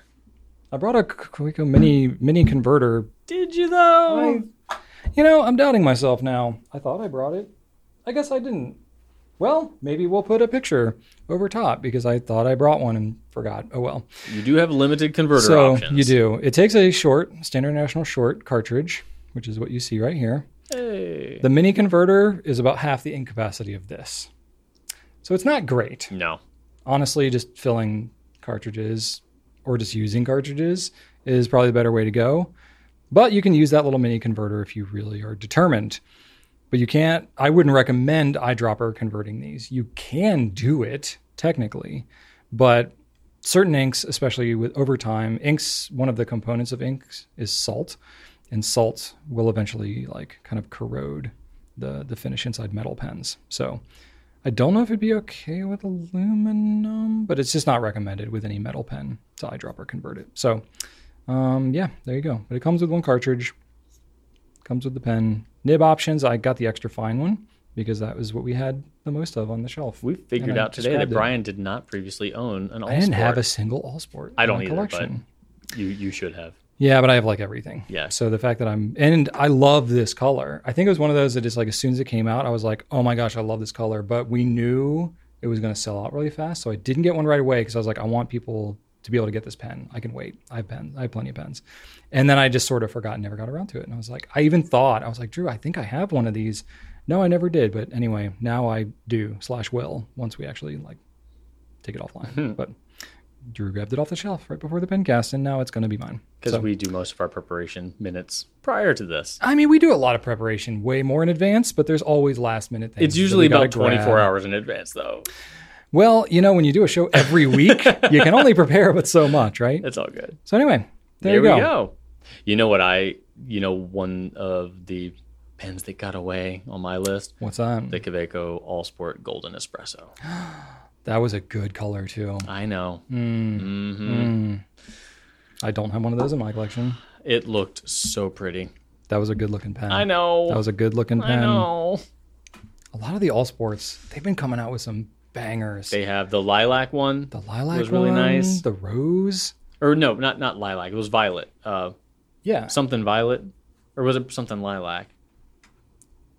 Violet? I don't know. The lilac violet. It was the purple one. The violet. It looked good. And then the rose gold one looks really good, too. The rose gold one. Yeah. They're on it. They're on it. Yeah, keep it up, Kaweco. You and I both really love the way colored aluminum looks, though. I do. I'm kind of a sucker for it. Yeah, same. It's rare that I find one that I don't find really appealing. Yeah. Even if it's not a color that I would normally would be as drawn to. I do. Like the TWSBI 580 ALR Sunset Yellow. Yellow is not usually my jam, but put that yellow in like a matte metal finish. I'm like, yeah, I'm into that. Yeah, is that matte though? Yeah, I think so. Well, there's a lot of texture going on in that pen, so it's kind of hard to tell. But yeah, it's the same kind of thing. It's that whatever. Yeah, you're right. It's not glossy. Process. No, it's I definitely do like matte though. Yeah. Like the Lamy All-Star. Because otherwise the shininess is just like too much. It's like calm down. Yeah. Just calm down with the shininess. Yes, it should. Calm down. All right, cool. Anyway, that's what we got. Iguana Blue, go check them out on our site. We have them. All right. Now we get to talk about nonsense. What's been going on in our fountain pen lives. That's right. That is part of our little spiel, isn't it? We say it. We called it. Drew, I got to say, you're normally very prepared for this segment, and no, you're not prepared today. No, I didn't. I was like looking through my photos to be did like, you just like not do a lot? What did I take a picture of this weekend? Oh gosh, I've got a picture of some Neapolitan ice cream. Okay. Okay. Actually, somebody, no joke. Look at this. All right. Somebody asked me like, what's a fountain pen color combination that you'd like to see? And I just sent him this picture. Neapolitan. I want Neapolitan ice cream pen. Why not? I think that would be good. Vanilla. Yeah, right. It doesn't exist yet. I'm sure there's a Neapolitan-ish pen combination somewhere, right? I don't know. There's no way. There's no way that could have never been done. The closest thing that I ever did, I did something similar to it on the Pencast, where I took a Vibrant Pink All-Star and a Coffee All-Star, and I swapped the caps and barrels and made pink and brown pens. Okay. Which I love. Okay. But I'm missing the white, so not officially Neapolitan. So okay. I feel like it would need to be like a matte finish too. You couldn't have that shiny. It should, yeah. So I don't think it's out there, but I want it for sure. Let us know in the comments if there is a Neapolitan ice cream colored that Drew needs to pay too much for on eBay, and he will both. Or maybe we need to make one. He will give you both gratitude and. I feel like a Lamy Safari with like a matte finish could be a contender because it's got like you need three of them. 3 different parts. Yeah, but I don't know if they've ever done a matte brown Safari. Oh wait, no, I have one. You have a matte brown. Yeah, the bear. They've never had a regularly available matte brown or a matte white. They only had glossy white. Have they done it? But then again, we're always wrong about this because they've done like a matte everything. They've done like a matte ivory, which like maybe would be like French vanilla instead of the strawberries and cream. Yeah. Well, the strawberries and strawberry and cream. Yeah, two separate pens. They haven't done a matte pink though, have they? Yeah, the pink right now, the light rose. That's not matte though. Yeah. No, it's glossy. Oh gosh, it's glossy. We should know this. Is it really? Yeah. Not? It's not matte. Yeah, you might be right. Shiny. I'm remembering. No. Yeah, that's shiny. Shiny. Anyway, have they not done a matte pink? I don't think so. Maybe they haven't. I'm like questioning everything in my life right now. now. They've probably done it. They've probably done everything. Remember how I was like, I wish they did a concrete gray. Yeah, it's out there. Okay. Somebody has it. All right. But I'm not prepared. So one thing that I definitely did do is start on my son's Halloween costume. It's July. Yep. Is this required? Like you need this much time in advance? I might. Oh boy. What is he? Well, remember when I made that like full-on armor thing when he wanted to be Nova? Right. And I had lights in it and everything? Yeah. Not doing lights this time, but I am doing more foam armor for him. So I went to Harbor Freight over the weekend. Okay. Bought some more floor pads. I'm no stranger to Harbor Freight. Oh, yeah.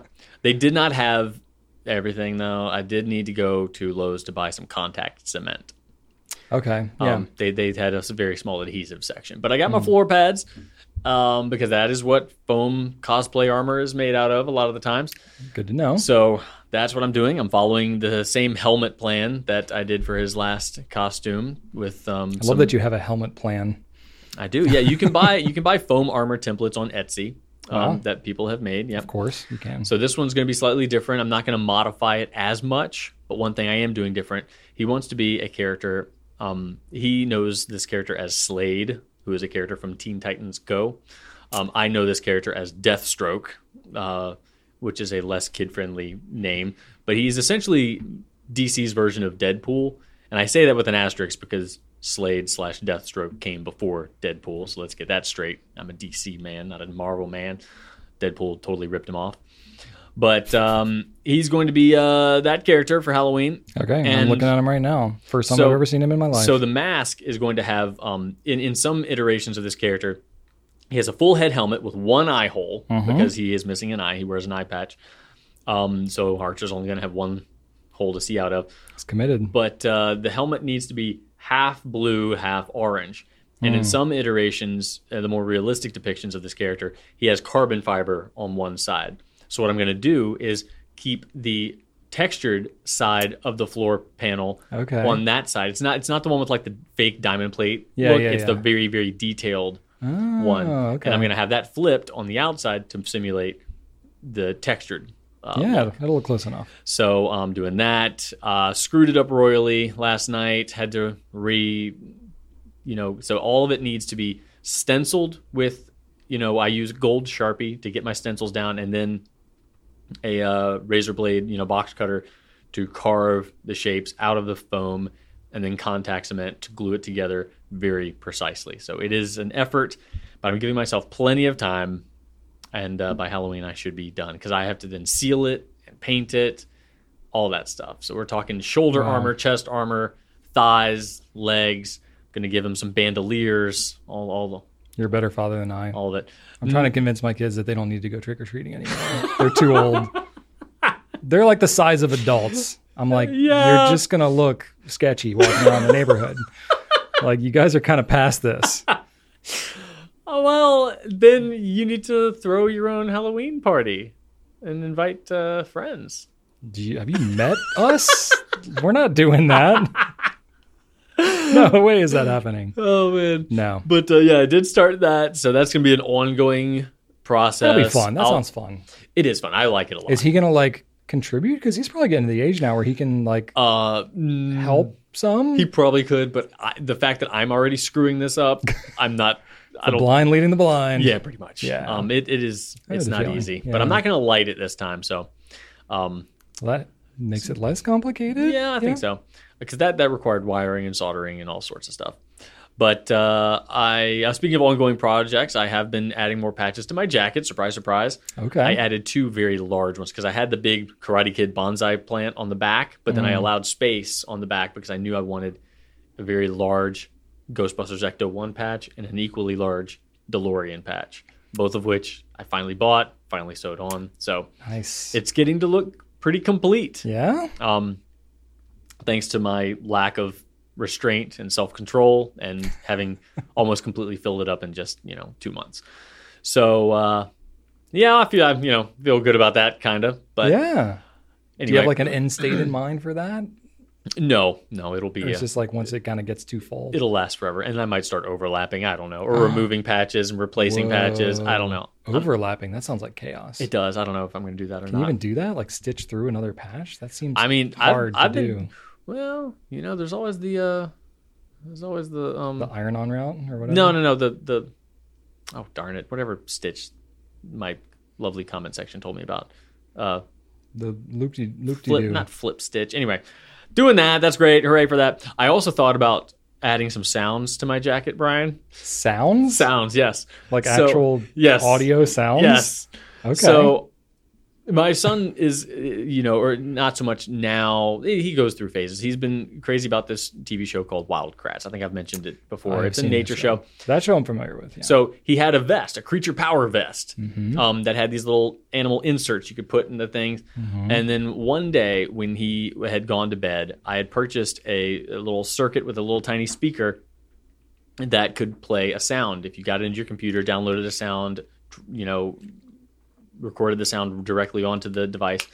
I opened up his vest, sewed this in there so that the middle little paw print, if you pressed it, it would play the transformation sound. And I ripped that off of YouTube, got that in there. So he woke up in the next morning. I was like, hey, push this button. And then all of a sudden it made the transformation sound. So he loved that. I'm going to do that same thing with my jacket. Don't know where the button's going to be. But there's this particular sound that was really popular in, I guess, the early 90s, the late 80s. The technical sound is called an orchestra hit. Yeah. You know that song? Oh, yeah. It's like, bam! Yeah. I love that sound. I love it. Orchestra hit on your jacket? I just want that. Yes. I want to be able to hear that song whenever I want. Nice. It just makes me happy. It's heavily featured in Owner of a Lonely Heart, Oh, yeah. Bam! And it's heavily featured in the Turtles in Time soundtrack for the Super Nintendo. Nice. I like that sound. I'm going to put it somewhere on my jacket because the whole jacket is just stuff I like. I thought about doing different buttons. Like if you press the Ghostbusters patch, it plays the Ghostbuster theme. If you press but I'm like, nah, I'm just going to be one walking button at that point. Yeah, every time you move or touch something, you're just going to make a bunch of noise. I can't go that. So we have an electric piano at home that you can put into orchestra hit mode, and literally every key is just a different orchestra hit. Yes. So it's really funny playing classical songs. Isn't it a great sound? It is, but it can be overdone. I've never heard it overdone, but I'm going to attach it to myself, so maybe I will. I mentioned last week, both to you and you, that I was going to go hatchet throwing with my brothers. That's for my brother's birthday. My brother did have a birthday event. Sadly, he was injured, so we have to postpone the axe throwing. Yes, it would not have been safe for him to throw axes. Oh, that's too bad. So we did not do. So this wasn't an injury during the hatchet throwing? No, it was not. Okay, that's good. It preceded and probably would have been as further injuries may have occurred if he decided to throw sharp objects. Well, that's not good. No, so we didn't do that. We went to hibachi for lunch. Got some Japanese. Still get some blades near your face. Yeah, absolutely. And then we went to see Oppenheimer, and so that was the extent of our event. And it was nice. It was a good time with my brothers. I don't get a ton of opportunities to just kind of be out and about with them. Yeah. But fun was had. Oppenheimer was good. It was a very heavy duty movie, as you would expect. A long movie about the invention of the atomic bomb to be. It wasn't. I didn't rush out of the theater being like, I can't wait to see that again. Yeah. But I rushed. Let me see the sequel. Right. Yeah. You were living in it. Yeah. But I did walk out thinking that was a fine film. That was a excellent piece of cinema for sure. But if I need to watch another Nolan film, it's going to be Prestige, probably if I want to rewatch something, or Interstellar. This one I'm going to need to take a while. A bit heavy. Yeah. So, but it was great. We did see it in IMAX, so like the sound was just violent. Yes. Like I felt like someone was just punching me in the chest. I mean, that's constantly. like what it was made for. Yeah. And the soundtrack was startling.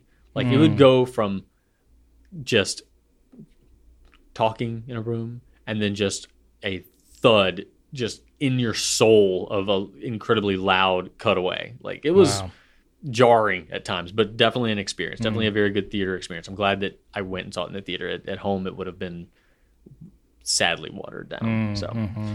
That was nice. And then the next day, this was Sunday, I took Archer to a bike track at Deep Run Park over on Ridgefield. I don't know if you've ever been to that one. I have. So they have this, asphalt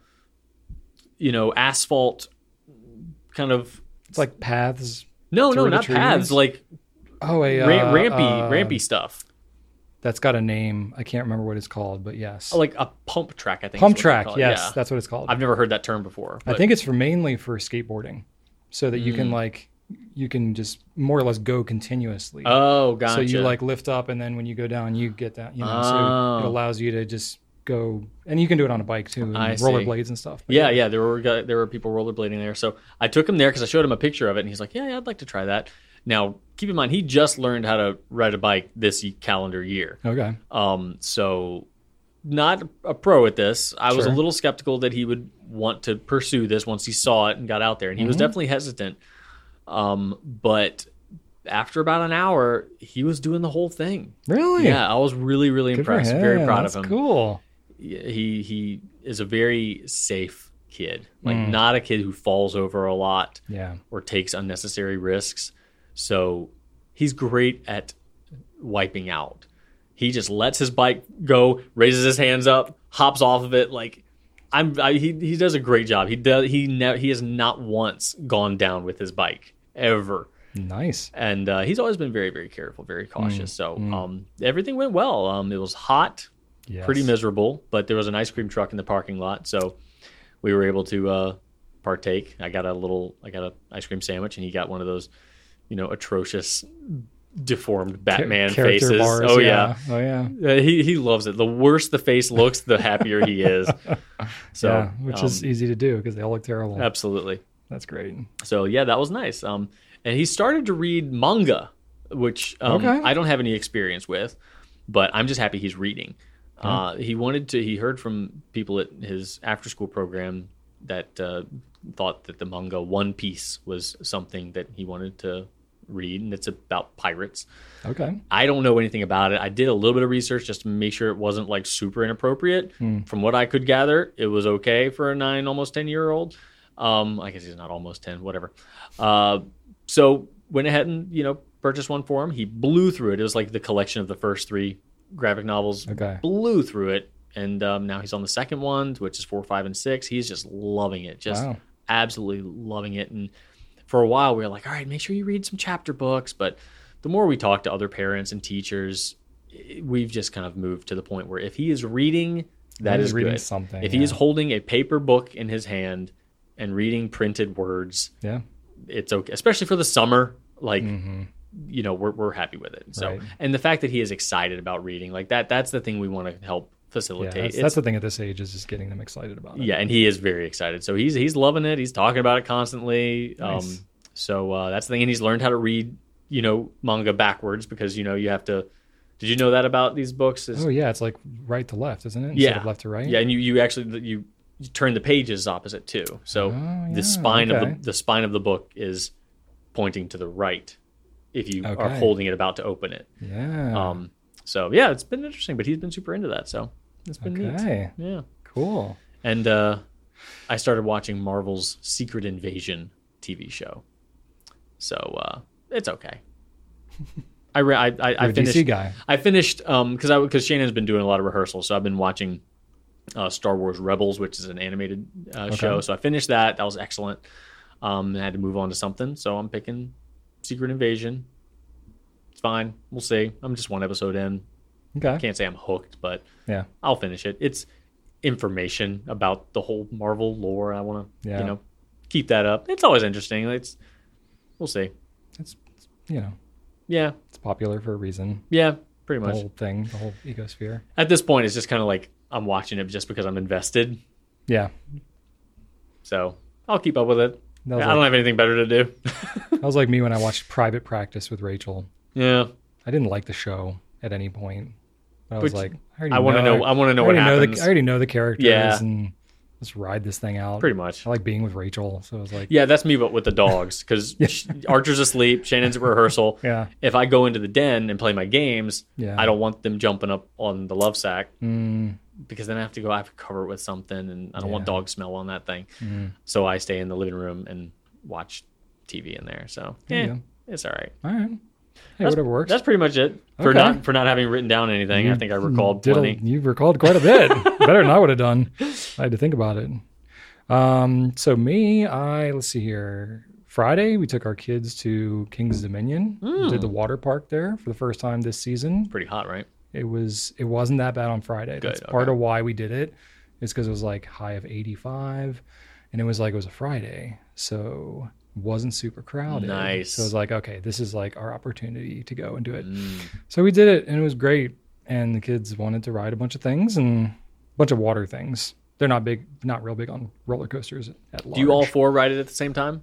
Well, these are like water rides, so there's like not that many rides that you can do all at the same time. Oh, really? There's not like 4-person rides? There was one, but it was shut down. Oh, okay. So we did. They have some that were like tandem tubes and stuff like that. So those we did. We mixed it up with each other. Do you do parent-kid? We mixed it up.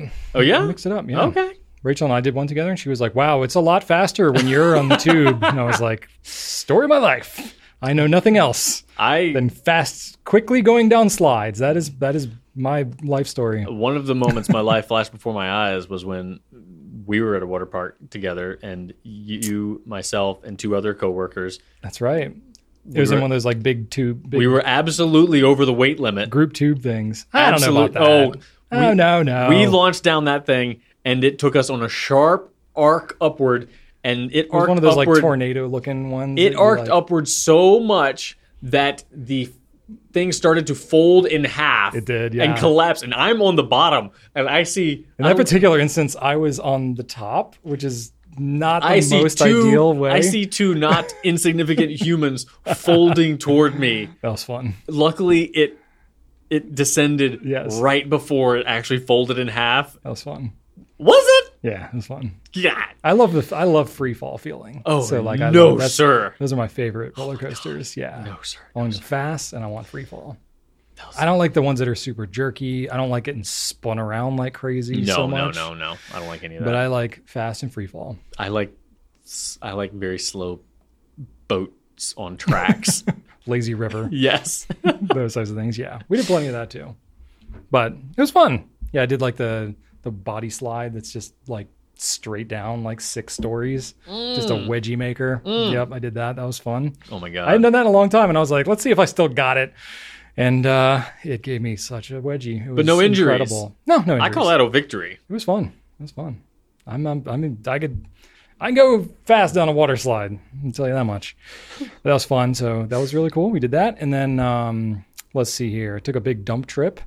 So had all that stuff that I got from my sister's place, plus some of my own stuff. It was kind of the point where it was like, okay, we have like a little local transfer station that I can bring stuff to. But like, if you bring like too much, like especially like wood and stuff like that, they like, you really might need to go up to like where the county courthouse is to that dump. You know, yeah.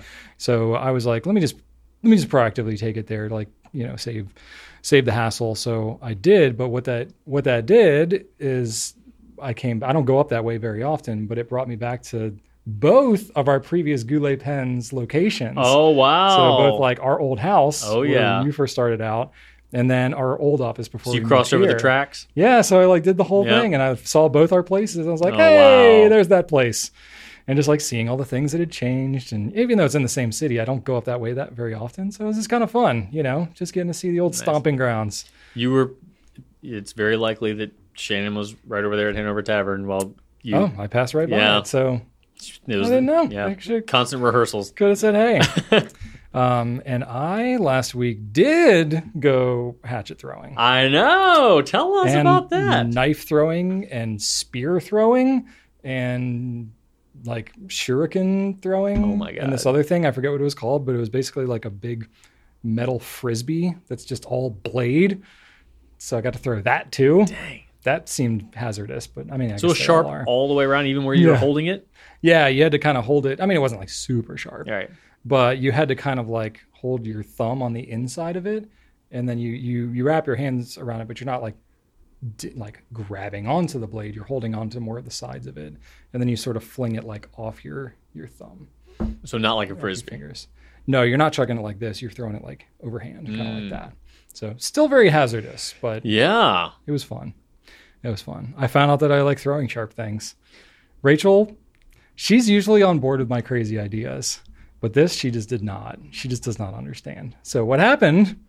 Of course, it was a company sponsored event. It was a company, yeah. It was a company thing. She didn't approve of the company sponsored event. No, she was fine. She didn't go. Oh, okay. She wasn't into. So what that. didn't she approve of? Well, this is where I'm going with this story. God. I had never done anything like this. Oh God. But I have hatchets at home. Oh God. And like part of you go and you do it, and then you get instruction. And I was like, oh, this is fun, and it's not that hard.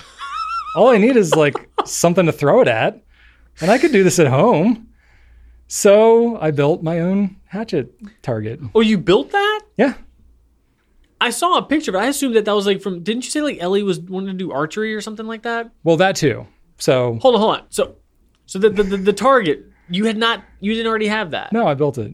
I assumed it was from Ellie. No. You built that to throw hatchets at? I built that. You spray painted the thing on it and everything? Yeah, I built it. That same day? Yeah, I did. You went home. You went to throw axes professionally. Then you went home, built a wooden target, spray painted a bullseye on it, and threw more hatchets. Yep. This is what Rachel doesn't understand. I mean, that's awesome. So it just so happens that like some of the like old fence stuff that I took from my sister's place, it's all like, 5.5, 6 inch wide boards that are like 3/4 of an inch thick. They're already all like old and that kind of stuff anyway. I was going to throw them out. So I was like, well, before I throw them all out, I hadn't gone to the dump yet. So I was like, before I throw them all out, let me just like glue them all together and put them on a stand and throw hatchets at it and see if it works. See if I like doing this enough. Turns out I like doing it. Yeah. So I built the hatchet stand. Wow. So like Rachel's just like, God, my face hurts. So I was like, it was getting to the point. Okay. So there's that. So there's the hatchet thing. And then I did go and buy throwing knives too, because I didn't want to just throw hatchets. Throwing knives are pretty cool too. So how soon after the initial hatchet throwing did you start buying throwing knives? I bought that. Well, I built the hatchet. That was on Wednesday. And then it was on Saturday on my dump trip. I stopped by Bass Pro Shops and got some throwing knives. I'm surprised they had throwing knives there. And the bow and arrow. So the bow and arrow is... You bought a bow and arrow too? It's related but separate. But yes, I just got in a throwing mood, I guess. Or a shooting throwing mood. I've wanted to teach my kids archery for a long time. Because like you mentioned doing it with Archer. Mm-hmm. And I remember being a kid at like summer camp and like learning how to shoot bow and arrow. And it was like very satisfying. Yeah, I love shooting bow and arrow when I was a kid. Yeah, and so I was like, okay. I wasn't going to get like a really nice thing, but it's like you can get starter, bow and arrow type things. So they had like a starter kit, kind of like it's like a very simple compound bow with arrows and all the stuff. Something that you and the kids can handle? Yeah, it's like, so that's the thing is like if it was like a youth bow and arrow thing, then it would be like, I can't use that. That's too small for me. If you want a big ass, like freaking 50-pound pull recurve, let me know. Oh, I might be interested in that. I just kept it because it was my grandfather's. I don't want it. It's too heavy. I've used it before, but it's a Browning. It's a really nice bow. It needs to be restrung. Okay. But it is a beast. Okay. Like it's nice. I will talk to you about this. No, you can have it. It's been in the attic for years. I've no use for it, but I want to get rid of it. That like, I mean, I may very well do that because now I'll bring it. You can have it. Yeah. Cool. All right. Yeah. Didn't know. But the kids, like, they can't use something like that. Yeah. And like they're too big now for like a youth bow, like a, something like a 7 or 8. Oh no, this is a perfect Brian bow. Well, I wanted something that the kids could use, Yeah. but that also I could use, and they're at the age now where I'm like, oh, we could get like a larger starter bow and arrow thing. And so I picked one of those up along with throwing knives. Wow.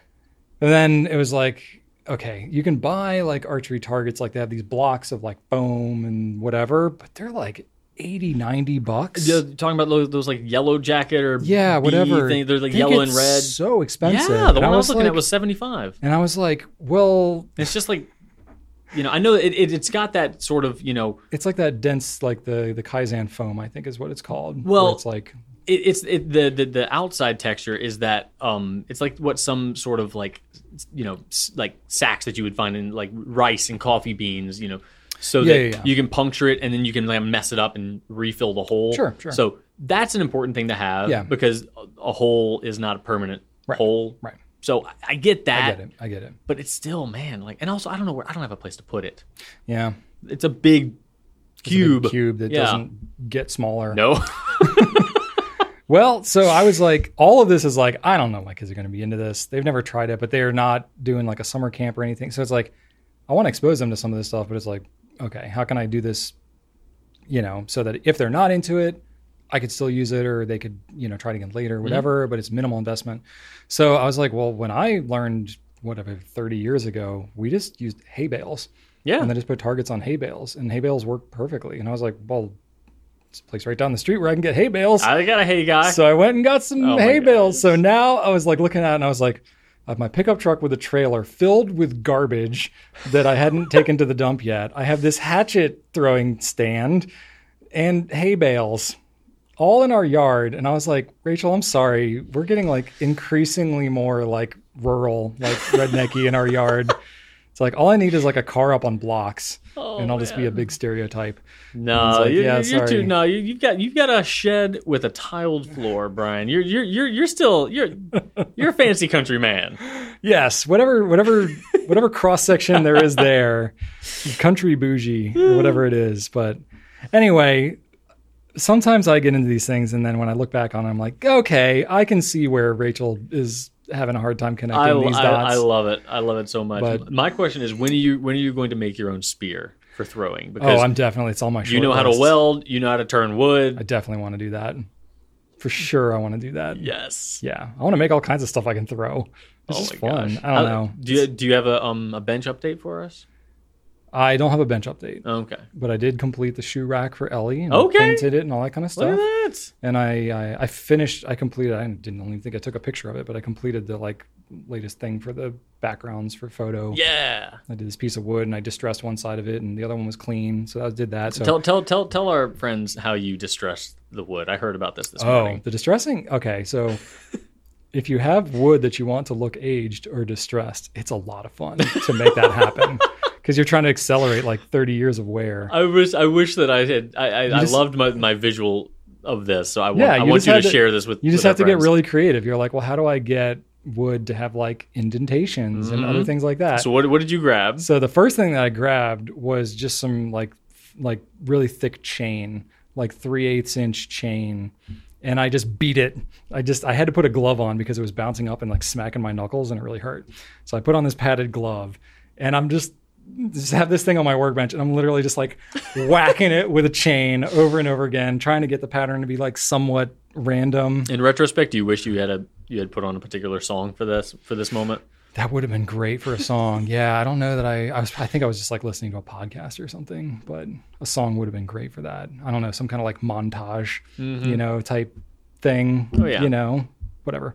So yeah, I did that. You spent some time just whipping a piece of wood with some chain. A piece of wood with chain. Yep. Right, that was the most dramatic one. And then I took a big, just like hand saw and just sawed on it in a few places and then kind of like scratched the saw kind of all over it and hit it with the saw so the teeth made marks and stuff like that. You didn't throw any throwing knives into it? No, I didn't do any knives. Okay. No, it was a very controlled setting here. It sounds very controlled, yes. Yeah. To be fair, I did that before I'd done any axe throwing. So, then I could have just like set it up on the stand and just like chuck stuff at it. But and then I took like rough sandpaper and just like scuffed it up in random places. And then I like did some like different colored dyes and stuff like that to kind of age it and all that kind of stuff. It was a lot of fun. Yeah, so you are not particularly peaceful with your woodworking this weekend. I'm getting increasingly destructive. Yeah, like you're throwing sharp objects and whipping it with chains. And I mean, it sounds... There's not a lot of finesse involved this weekend with you and your woodworking That's the hobbies. thing, though, that you think... I don't even know how I can explain this with a straight face. I was very meticulously whipping it with heavy chain. Okay, that was not graceful. That was just pretty much brute force. But it's controlled and artistic too. Oh, definitely, yeah. But like the hatchet and like the knife throwing and stuff, it's not like wild. No, you're right. It's extremely controlled and precise. Yeah. Like the hardest thing with that is just to get it to even hit and stick in the thing. There is finesse involved. So you have to like be very, it just takes a lot of practice to do it. So anyway, I'm out there doing that, and then it's so hot outside. I do that for a while, and I come in and I'm like all sweaty and gross. I'm like, Rachel, look, and I have some like video that I showed, and she's just like, what are you doing? I don't even know. She's like, she can't even like feign understanding of this. Oh my god! So I don't know. We'll see where all that goes. That is amazing. But I love that so Adventures much. of Brian Goulet. Mm-hmm. But I will say it's every bit as fun as you think it is. So when you do finally get to go, when you it's a blast. mentioned the spears, I told my the brothers spear was like, my favorite thing that we threw. because we were planning on going somewhere else, and I don't know if they had all of the different. So I'm gonna next time. I told my brother, I was like, all right, we'll put a pin in this. We'll go somewhere. But before I go next time, I'm just gonna go to whichever place has the most variety of missiles. So yeah. Something is technically a missile if it's thrown, right? Or does it need to be launched? Nope. Anything thrown is a missile. Excellent. Yes, I want lots of missiles. Yeah. There you go. All right. Less crazy adventures. Let's see here. What else? So the kids also got to try archery, and I got Rachel to try it. She had never shot a bow and arrow in her life. And I was like, Rachel, come on, will you try it? She would not let me record it. I was like, I will respect that. But she shot 5 arrows. Nice. And she was like, yeah, this is really hard. And I was like, okay. It's like a 20-pound draw on this thing. On a compound bow. Yeah. So I'm like, but like both her and the kids are like, oh, this is really hard. And I was like, okay. They're like, you just don't know how strong you are, Brian. I was like, well, it's because I whip pieces of wood with chains all day. 20 pounds is like not nothing. It's not nothing. You have to pull it that's, intentionally. That's a bowl. Yeah. But it's like, it's just so funny because like both of the kids tried it and then Rachel tried it. And I was like, wow, they're obviously related, especially Joseph. Joseph and Rachel just had the same like, okay, I'll try it. And it's like trying it like to a point and then just being like, okay, I'm like done with this. So it's just like they got the same kind of a thing. Yeah, Ellie would like latch onto it a lot more. I think I'm going to get her to like. They do archery every Monday at Archer's after school. Nice. Or no, right now it's a summer program. That's so great. That's so cool. Every Monday. So it's good. It teaches discipline. It teaches patience. Yeah. Yesterday he came home and he was like, "Yeah, the compound was being used, so I had to use a recurve, which was a little bit more difficult." But so he knows the different bow types and everything. Yeah. Go him. It's awesome. I mean, those skills are not directly transferable to most other areas of your life these days, but it's all building experiences. As long as it's not a team sport, he's into it. There you go. He scoffs at anything that involves team sports. I was the same way as a kid. Yeah. Like I did track and field. That was as teamy as I got in my sport. He doesn't like, he doesn't like team sports, and it's not for everybody. No. Yeah. And then also, speaking of movies, I watched some movies recently with the family. Some movies. We watched 3 movies this weekend. We watched Wreck-It Ralph, which we had never seen, which I thought was great. Oh, yeah. I really enjoyed that. Oh, fantastic. I was like, why didn't we watch this sooner? And then we watched Ralph Breaks the Internet right after that, which I liked even more. Oh, because like I get more of the references. Oh my gosh, the whole princess scene. It was pretty good. Oh, so good. Yeah, that was really good. Yeah. Like I genuinely was entertained and was like laughing. Archer knows what scams, pop-ups, and all this stuff is because of that movie. Oh yeah, yeah. And like Bill Hader was great in there and everything. It was like very entertaining. When I was talking to him about microtransactions the other day, and describing that, and I was kind of talking about like how and he's like, oh, kind of like this thing on Ralph Breaks the Internet. I'm like, yes, exactly, yeah. They were pretty on point with it. And then the other thing we watched was High School Musical, which I had never seen. Okay, The entire context, yes. Ellie wanted to watch it, and it was like, okay. Now, what we have watched before is the bad lip reading version of High School Musical. Oh, yeah. Which is friggin' hilarious. Yes, I've seen that one. I love it. And the songs are great, and we mock them all the time. But we've never actually seen High School Musical. And Ellie's a tween. Isn't there like and so a bunch of them? Oh, there's so many. Yeah, but so this you is just like watched the first OG. one? Oh, wow. Yeah. What was it, from like 2002? 2003, I think it was. Wow. So we watched it, and I was just like, oh my gosh. It was like so overdone. It was like very like early 2000s Disney. Oh, man. With like Zac Efron. I was like, oh my gosh, like I'm old enough to be his dad in this movie. Like I relate more to like the parents and teachers in that movie, obviously. But anyway, Ellie found it very entertaining. I was like, had to bite my tongue not just to be making fun of the movie the entire time. Yeah, you want to be cool with that. I was just like, oh, that's the plot, because I've only watched the bad lip reading version. If you haven't seen the bad lip reading version of High School Musical, watch it. Watch all the bad lip reading, everything. Yeah, but a lot of the bad lip reading stuff is just pretty random. You know, it's just like random nonsense terms that seem kind of funny, but a few of their things are fantastic, like the High School Musical, because it actually has like a plot and stuff like that, and the songs are great in there. And then I love the Michael Bublé music video that he dubbed over called Russian Unicorn. They're all good. And of course the Yoda song about the seagulls is fantastic. Yes, lots of Star Wars bad lip reading and stuff. Anyway, so that was all really good. And then last but not least, I finally seeded over the mud patch that covers my log grave. So that was just a fun sentence to say. So because I bought all the hay that I use for my, archery targets, I just bought extra hay and I used it to cover the seed that I spread over my log grave patch. So that's what I've been up to lately. I'm looking at our notes here, Brian, and I don't know if Rowie is still listening to this, but the person who wrote in about the singular ink use. Yes. Wrote Israeli name pronounced like Ro-E. And I called it Rowie the whole time. You did? Because I don't know what R-O-W spells. It spells row, like row your boat. And I'm like, oh, row. What's wrong with me? I don't know. If you put a B in front of it, it's brow. So it's not bro. They specifically wrote it down so that I could say it right, and I still didn't say it right. All right. Well, Rowie, sorry about that. Sorry, Rowie. I didn't catch it either. Golly, I'm the worst. Anyway, there you go. That's our What's Happening stuff. One quick company update, and then we'll wrap up. Yeah. All right. So, quick company. Actually, I do have two company updates. One I forgot to write down.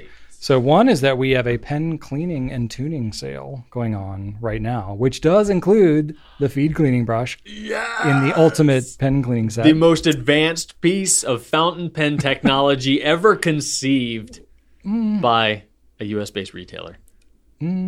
Okay. We talked last week about... If you go narrow enough, then the statement can be true. Revolutions, evolutions. This is it, ladies and gentlemen. This is the next step in fountain pen technology. There you go. And its advancement. The most advanced fountain pen technology adapted. And you can only get it here. Adapted from oral hygiene. Don't try to use anything else to clean your feeds. Anyway, so we got that on sale. You can go check out those. I think we're running it through early next week. And then last but not least, we are going to be raising some prices on our ink samples because a lot of the prices of the ink have gone up for us. Yes. So just wanted to give you all a heads up. It's mostly like the most inexpensive samples and the random ink samples in like the ink sample package set, the random set, because the prices have increased on most of our bottles of ink since we last increased the price of our samples, especially the random ones. There just aren't as many like really affordable samples to include in there anymore. But we looked at other people that are offering samples. We're still competitive, but we just need to raise the price a little bit more so that we're not losing money when we sell samples. So, that'll be happening. I think we're going to do it next week. So you have a little bit of a heads up. But anyway, just thought I'd let you know. And then we can wrap this thing up. So I want to thank you all for watching. Look at that, Drew. Did we even break? Oh, no, we split up this one. Don't get excited. Okay. Anyway, well, thank you for watching. Please leave us some feedback. Let us know how we're doing in the comments. You can ask us questions for future shows. Check out gouletpens.com for ink, paper, and pen needs, of course. And like and subscribe to all our channels. And I have a random fun fact for you, Drew. Tell me this. By Oppenheimer. Oh. So this is a atomic bomb themed fun fact. Great. I need more of that. So yes, this will be really... Sure, it's uplifting. Awesome. It's, I don't know, take it as you will. Like it or not, it's just a thing that happened. So America accidentally dropped an atom bomb on Mars Bluff, South Carolina in 1958. So in March of that year, a B-47 plane was headed to the UK and was armed with an atomic bomb. This bomb was even bigger than the Fat Boy bomb that was dropped on Nagasaki. During the flight, the pilots noticed a fault light, so one of them decided to go and check it out. In doing so, when he was trying to maneuver himself around the bomb, he accidentally released the emergency pin that was holding the bomb in the cargo bay, and it slid all the way back to the plane, and because of the weight of the bomb, it accidentally busted through the door and just fell out of the plane. So kind of a big whoops on that one. So they watched in horror as the bomb dropped 15,000 feet to the ground into some random family's backyard in South Carolina. The good news was the critical part of the bomb needed to set it off, which was the fissile nuclear core, was still on the plane. So they kept that separate. Oh my God. For during transport. Oh, I was about to say, how did I not hear about this? Okay. Yeah. But there were still the regular explosives, like with the part that starts the chain reaction, that was still there and that still exploded. So it still created a 70-foot crater, in this person's house? These people's backyard. It fell on a kid's playhouse, basically. It did injure the kids. No one died, but they got a huge settlement out of it. So I guess everything worked out okay. But yeah, kind of random, but yeah, we bombed ourselves accidentally. But you hear about stuff like that and you're just like, wow, that's really something. Or like about that. This was in 1958. About that one guy that stopped nuclear war in the sub because he didn't trust that transmission. That's right. Oh my God. Basically prevented World War III. How many alternate realities did we just completely obliterate ourselves? I believe this is probably the only one that we didn't. I'm convinced this is the only parallel universe that we somehow haven't yet quite destroyed ourselves. I mean, there's so much going on in the world. It's like, how do we know how many things could have possibly happened? Oh my God. And so you could either look at it and be like, oh my gosh, there's anything bad could happen at any time. Or you could go, well, these bad things aren't happening all the time. So it's there are good things that happen too. They didn't have the core inside the bomb. Yeah. So that worked out, but kind of crazy, huh? So anyway, just something to lift your day after watching Oppenheimer. Thank you so much. Crazy times. I'm so glad that we're such a responsible species. Yes, indeed. Anyway, on that lighthearted note, hope you'll enjoy your week. We'll be back next week for another Pencast. Thanks so much for watching, and right on. Hang in there.